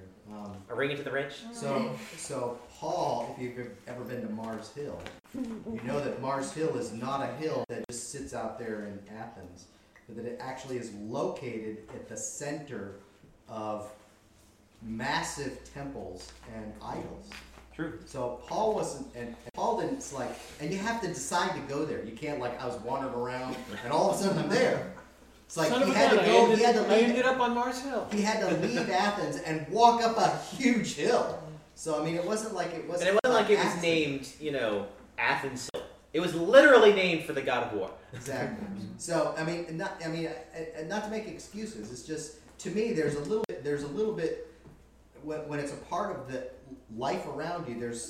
There's got to be some measure of how are you going to live? Well, Paul didn't have to go there, but my point is that people lived in Athens; they were there all the time, right? So, right. And the marketplace was full of idolatry because that's where people went to worship. Right. So it wasn't just in the temples; they actually had idols set up in the marketplace as well. So it's like you couldn't get away from it in that age. And the reality is, we can't get away from it now, as in the terms of idolatry, but not necessarily in terms of idols. Okay. Right. Yeah. Josh, was that your only comment? Do you have anything else you wanted to say? I know you raised your hand earlier. Yeah. Okay, good. Yeah, so the next thing I want to talk about, I do want to get also on the artistic side of it, because I think that is a big part. The question that I have, especially when it comes to architecture and those type of things. So let's say you're taking your kids to Washington, D.C. Do you have the same conversations? Are there certain monuments you don't visit? Because, the Washington Monument is literally not in our culture, but in the culture it came from, is itself an idolatrous object. As a Southerner, I won't go to the Lincoln Memorial. It's idolatrous. I'm sorry. It's an idol. And there's a bunch of places that my father-in-law won't visit because they have that little no gun sign on the front. The whole city's that way. You can't even carry in that city. So he's not going to D.C., but the rest of us. Thoughts? Anything? Or did I just drop that in there? No one's thought about it yet. We'll get back together next year for Shavuot. Well, I guess part of the question too is is it's similar to the halal meat. Is when you say art, is it done in the style of the intention as to bring glory to a particular idol? Because I don't know if this works or not, but it's I feel like there's a difference between a Hindu who is specifically painting a picture of an idol in order to bring glory and honor to that idol, as opposed to a fabulous sculptor who was given a commission to create some really interesting art that just happens to be famous and didn't necessarily have any ties to any meaning or whatnot. I don't know if that's maybe too hard to know before you experience the art or not, but I think in modern culture that's actually a much easier line to draw, and the reason is because I think that if you're talking about classic architecture, which is what I'm mostly concerned about, I would think because it's more common. I haven't gone to Asia, so I don't see as much of the stuff there. But classic architecture, I would say 99% of all idolatry is not our idols are not mentioned, not intended idolatrous, because I mean, one of our founding principles in modern American culture is separation of church and state, which I happen to disagree with, but nonetheless is a big part of the modern thing. The modern thing. They've extrapolated as to what that means. You can't have the Ten Commandments in the courtroom and so forth. My point being that the separation of state is okay, fine. It's from 1776, but they've adjusted. Well, 1782. Separation of church and state was in a letter from Thomas Jefferson. I'm just curious how we got in that. My point is to say that that's such a huge part of our culture. The intent is obviously not that Lady Liberty sitting on top of the Capitol building is meant to be worshipped. It's obviously an artistic perspective. I see it from a different perspective. I see Lady Liberty, and I see it from like an underlying. I think if that's put there for a spiritual reason. Okay. I'm not gonna go show up with my kids and be like, check it out, it's beautiful. If we see it, I'm gonna be like, that's an idol. Yeah. We don't worship it. Right. If we go and we're at the National Monument, I'm gonna say that obelisk, that's pagan. Right. We don't support that. We see that and we know that it's wrong. And I think in classic architecture as well, I think that yes, like things get integrated into art, and it may be passive, but I think more so we have to look at this. I don't know. I keep going back to like spiritual implications of why is this here? Why was it put there? Even if it wasn't like someone's purposeful intent, like if it didn't seem purposeful, right? You can't really point back and say someone's worshiping that, but it's set up. And it's been used for worship in the past. Like obelisks, right? They continue to be set up. And so, like when we're driving into Rock Hill, and I see that they have, like, the city is marked with that, I'm like... Every city has one. Well, it this also rubs me the wrong way, and we should point it out. So, I'm trying to understand where you're coming from, Joshua, and I appreciate what you're saying. So, my grandfather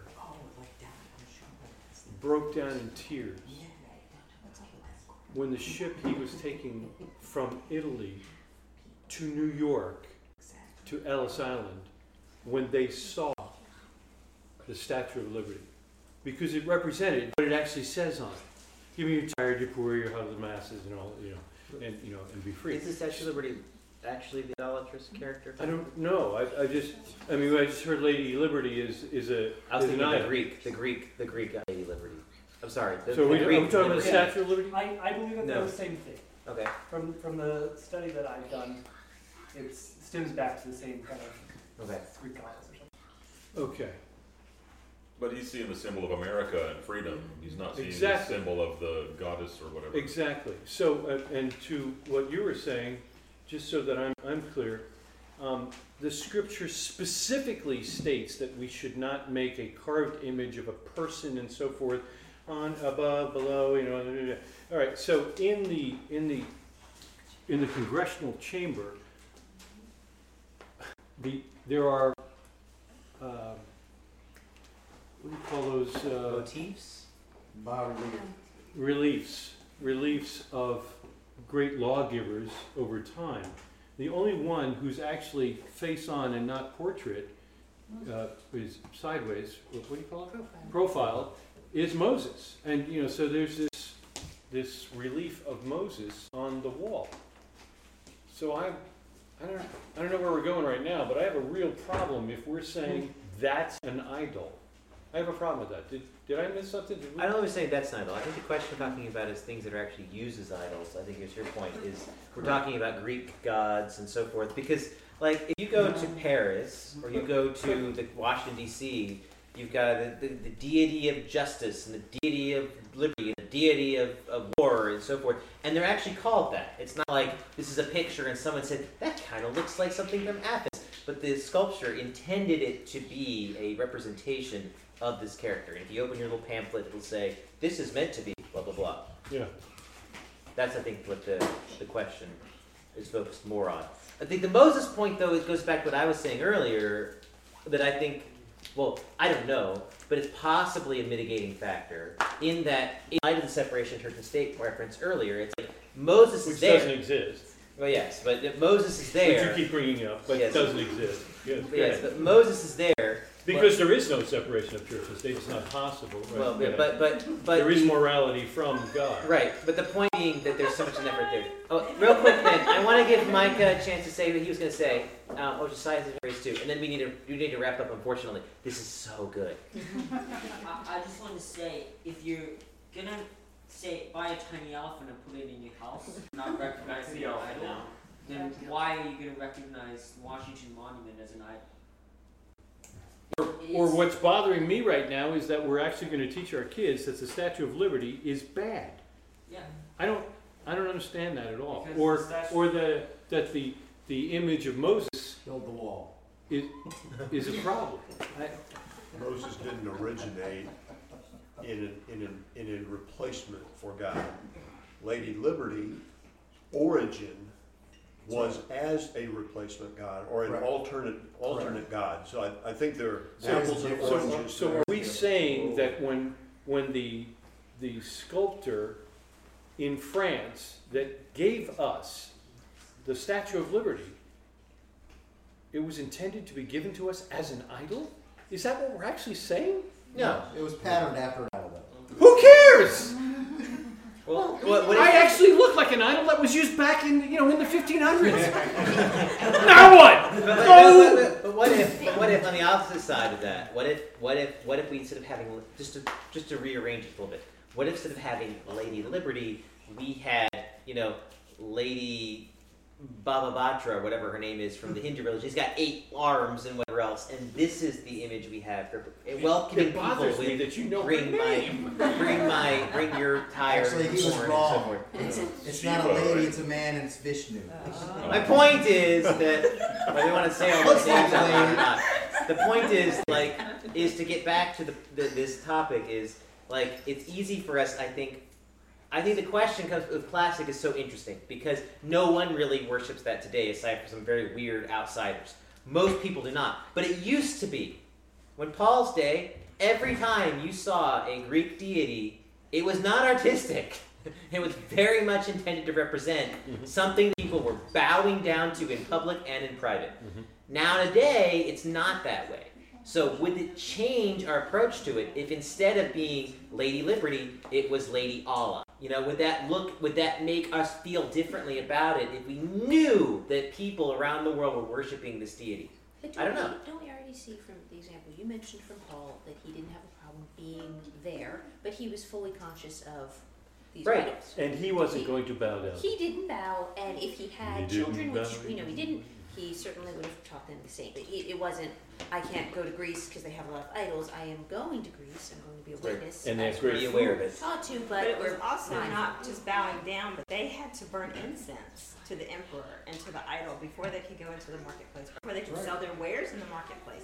So it wasn't even the whole bowing down thing. It was, I'm going to take this moment and dedicate my goods, my time, my labor to this God just by the pinch of incense on the fire that was burning to that God.